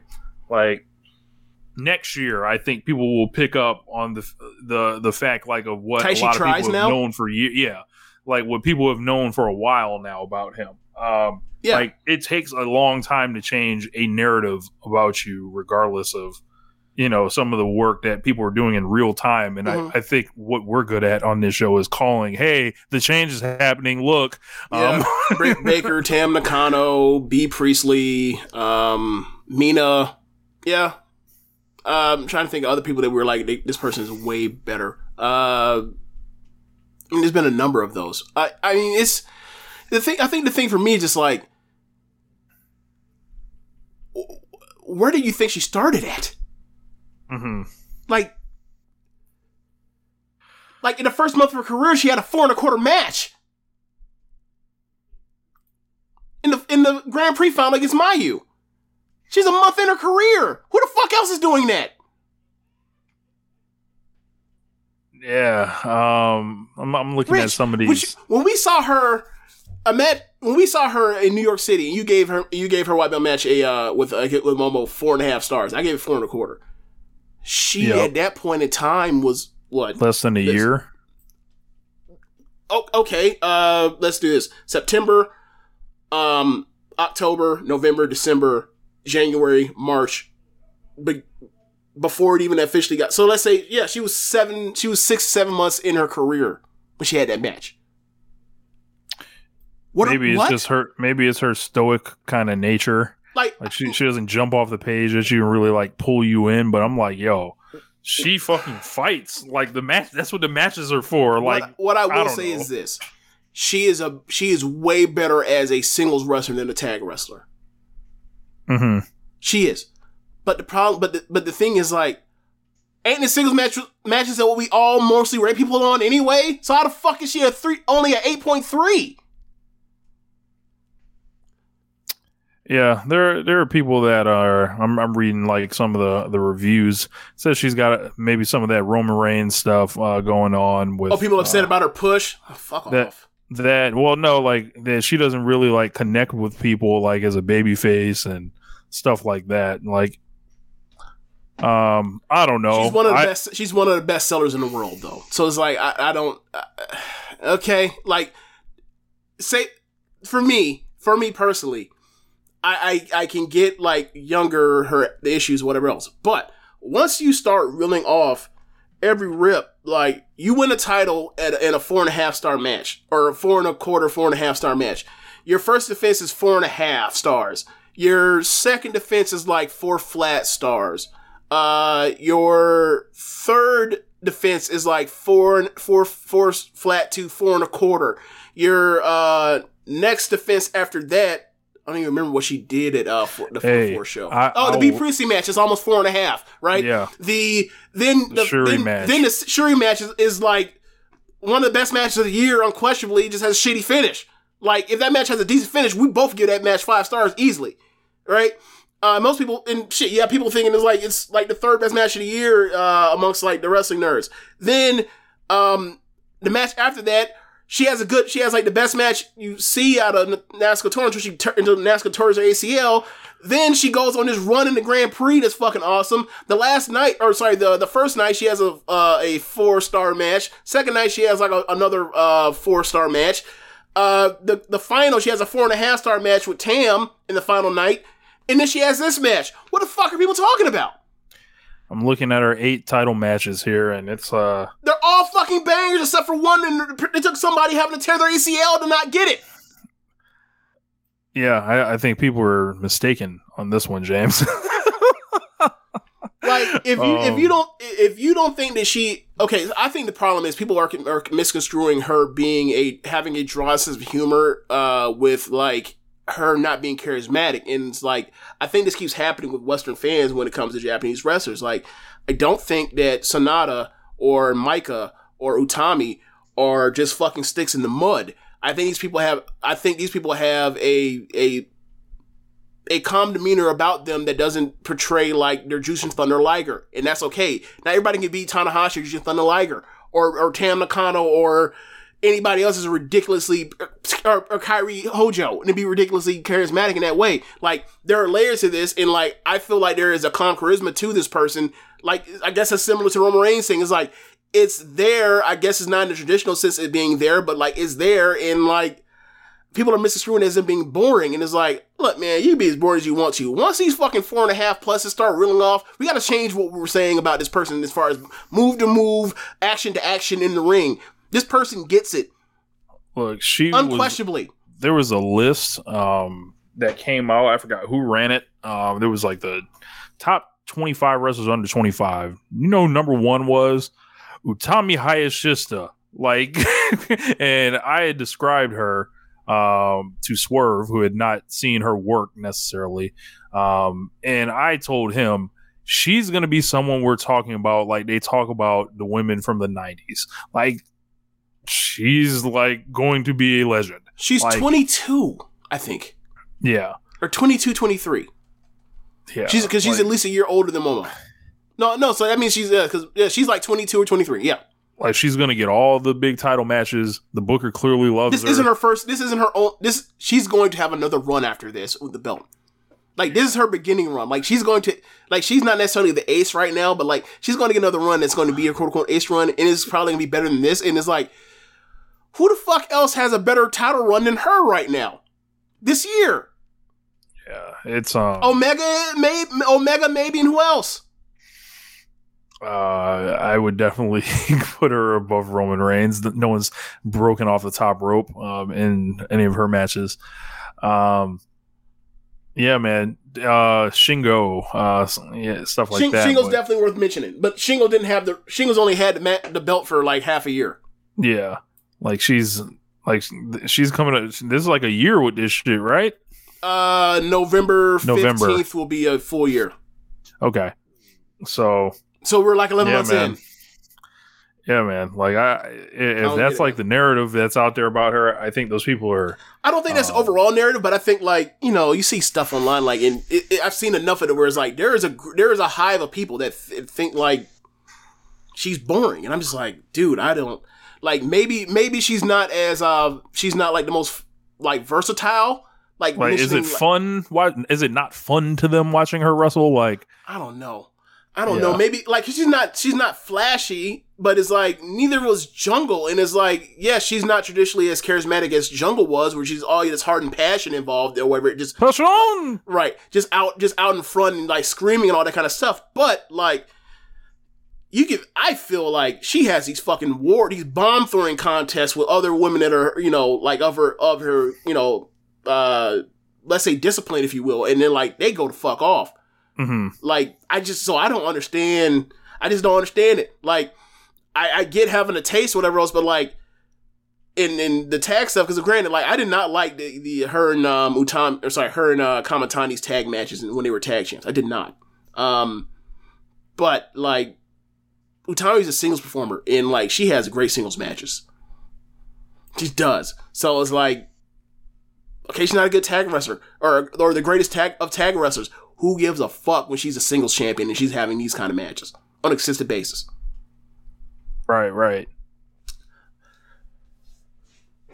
But anyway, so I missed the after ranting off about the Tam and Mayu thing. Like after that match, Tam more or less like gets on the mic and is like, I can't believe that like why have I spent so much time trying to surpass you when like what for what fucking reason? They're both there in a heap, just fucking destroyed. I forgot I don't know what Mayu said after that, but she walks off and then like Unagi shows up and she's like, hey, remember when I beat you on some fluke shit at the first night of the Grand Prix? I want my title shot. And Tam's like, is this what you want to do? All right. And so they're set for they're set for the Kawasaki Super Wars, Rich, at the pay-per-view in November 3rd. So going to the main event again after Utami hits Takumi and wins after the Black Tiger Bomb, Hazuki shows up and says, I would like a title shot. And then Micah comes out, and given that Micah beat Utami in the first night of the Grand Prix, she was like, hey, like, I actually beat her. Like, I want my title shot. So I'm assuming that, like, so they gave it to Hazuki. Well, so it'll be Hazuki Hikaru and Utami. came out. Oh, yeah. But I'm just going to talk about the two top matches. So, yeah, you're going to Tam and Unagi, which is like, that's a real big spot for Unagi. And then the main, actually, that might not main event. They might put the SWA match. It's going to be Utami versus Hazuki. Yes. So they're giving it to Hazuki, and that match should be great because, oh my god, like, I don't think they've ever wrestled in a single match before. And like, just the stuff that Utami can do throwing Hazuki around, and like Hazuki, big match Hazuki is fucking incredible. So that's gonna be fun. Also the SWA match, that's probably what's gonna actually really be going on in the main event. Shuri versus Azumi. To continue, like, you know, their rivalry, or not, or story from this year, where like it's just like they have great matches together, great chemistry, and like it's about time they put on a big stage. Like this is the biggest match of Azumi's life in theory, we already know how it's gonna go off. You already know what's gonna happen. I can't wait for another big Shuri match. Yeah. So I was stolen from. Over this past weekend. Yeah. So. Like I said earlier in the show, like there's 4 pay-per-views to end out the year. There is the November 3rd Kawasaki Super Wars. There is the November 27th Tokyo Super Wars, and then on December 18th. They're basically doing like a 1-year anniversary of their Osaka Indian Arena 1 show from last year, where they had the Utami and Momo match. December 18th, the Osaka Super Wars, and then they'll have the Sumo Hall show on the 29th of December. So, yeah, man. So, Rich, when are they gonna have the Dunedin Super Wars? Hey, whenever they have them, I'll be there. Okay. You know.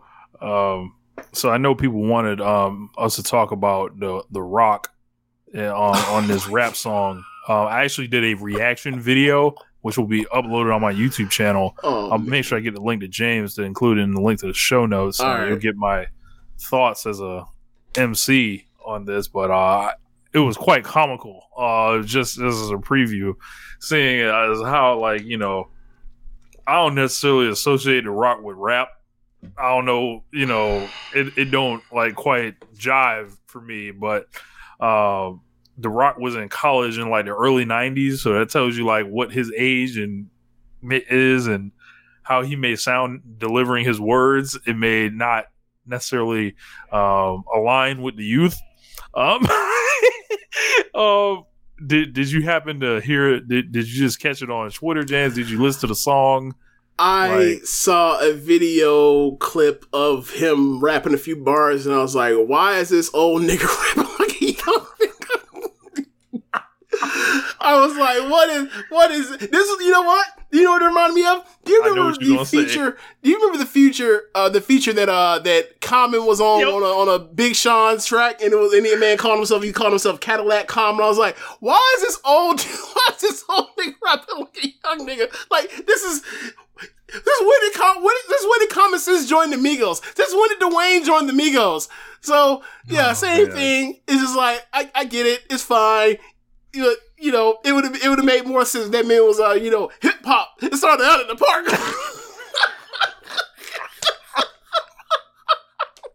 We used to rip and roll until it used to get dark. Yo, I kind of talked about it's Tech Nine, it's two other rappers, and then The Rock's the last verse. So like The rock rapper with Tech Nine. yes, so that's why he was rapping Keith, fast. Man, look, bro, I'm telling you this right now. Keith Lee finna play the shit out of that. Yes, bro. Play the Yes. fuck out of that. Yes, Keith Lee's gonna enjoy this. Between the Tom McDonald songs, he's gonna throw this one on. Man. It's full stadium music on the chorus. There's two other guys on there. I was like, yo, if you're those two guys, you have two jobs on this. A, don't get out rapped by The Rock. Two, You can't take that back to the trap. you cannot take that back to the hood. Nothing. Like don't You get got out rap rapped by by The the Rock. rock. He don't even do this. Right. And B, just sound, Oh man. just kill it as best you can Mhm. because you likely this is the biggest look So you ever? Yeah. you might ever be on, Yeah. right? Yeah. You got a lot of eyes on you, and Mhm. I the whole song is nothing but fast rap, so it's nothing I listen to on a regular basis or anything. But I encourage people to check it out. I'm putting the reaction video up, and there's I do my own commentary over it and tell jokes and shit like that. So it's pretty funny. Oh man. The Rock has started rapping in 2000. Yeah, bro. Anything can happen. So I just want to know what helped him with that verse. The Rock claims that he wrote the verse and he did it in one take. I don't believe either of those things. Look, man. The Rock is a worker. Whatever he says, I'll Right. sure. That man, that man's working the gimmick. Like he said on the Young Rock show, ain't no fucking way. No fucking way. Like, this man out here, punching in, it sounded like, ain't no way, bro. None. I've been rapping too long. No way you roll out of bed and just do that in one take your first time. I don't care if you had $7 in your pocket. I'm glad he didn't say that in the rhyme. God damn. Or else I would have, thrown my headphones off the joint. But, yeah, I don't care if you're the hardest worker in the room. Ain't no way you walking in on your first time rapping that damn fast and just doing it one take. Get the fuck out of here, Dwayne.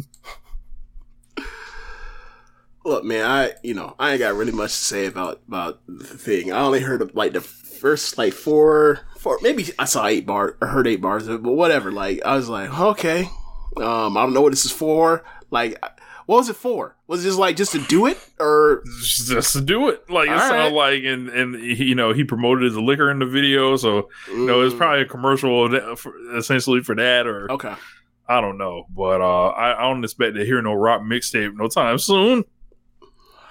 I do not. But want it's 2021, so stranger things have happened. I do not want a The Rock mixtape.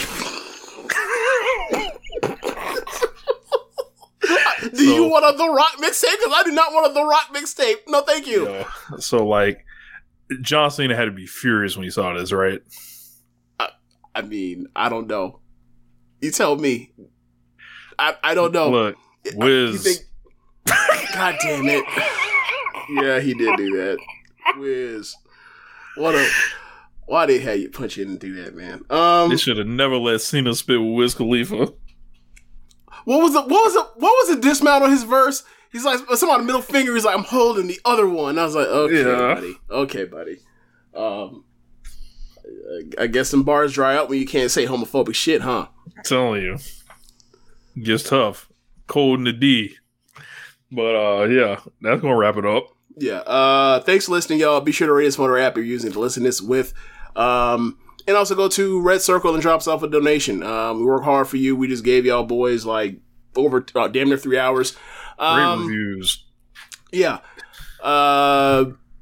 I'm pretty sure. What else are we supposed to do? talk The bits on Twitch, all that shit. I don't know how it all works, but there you go. Twitch. Yeah. That's what I was forgot.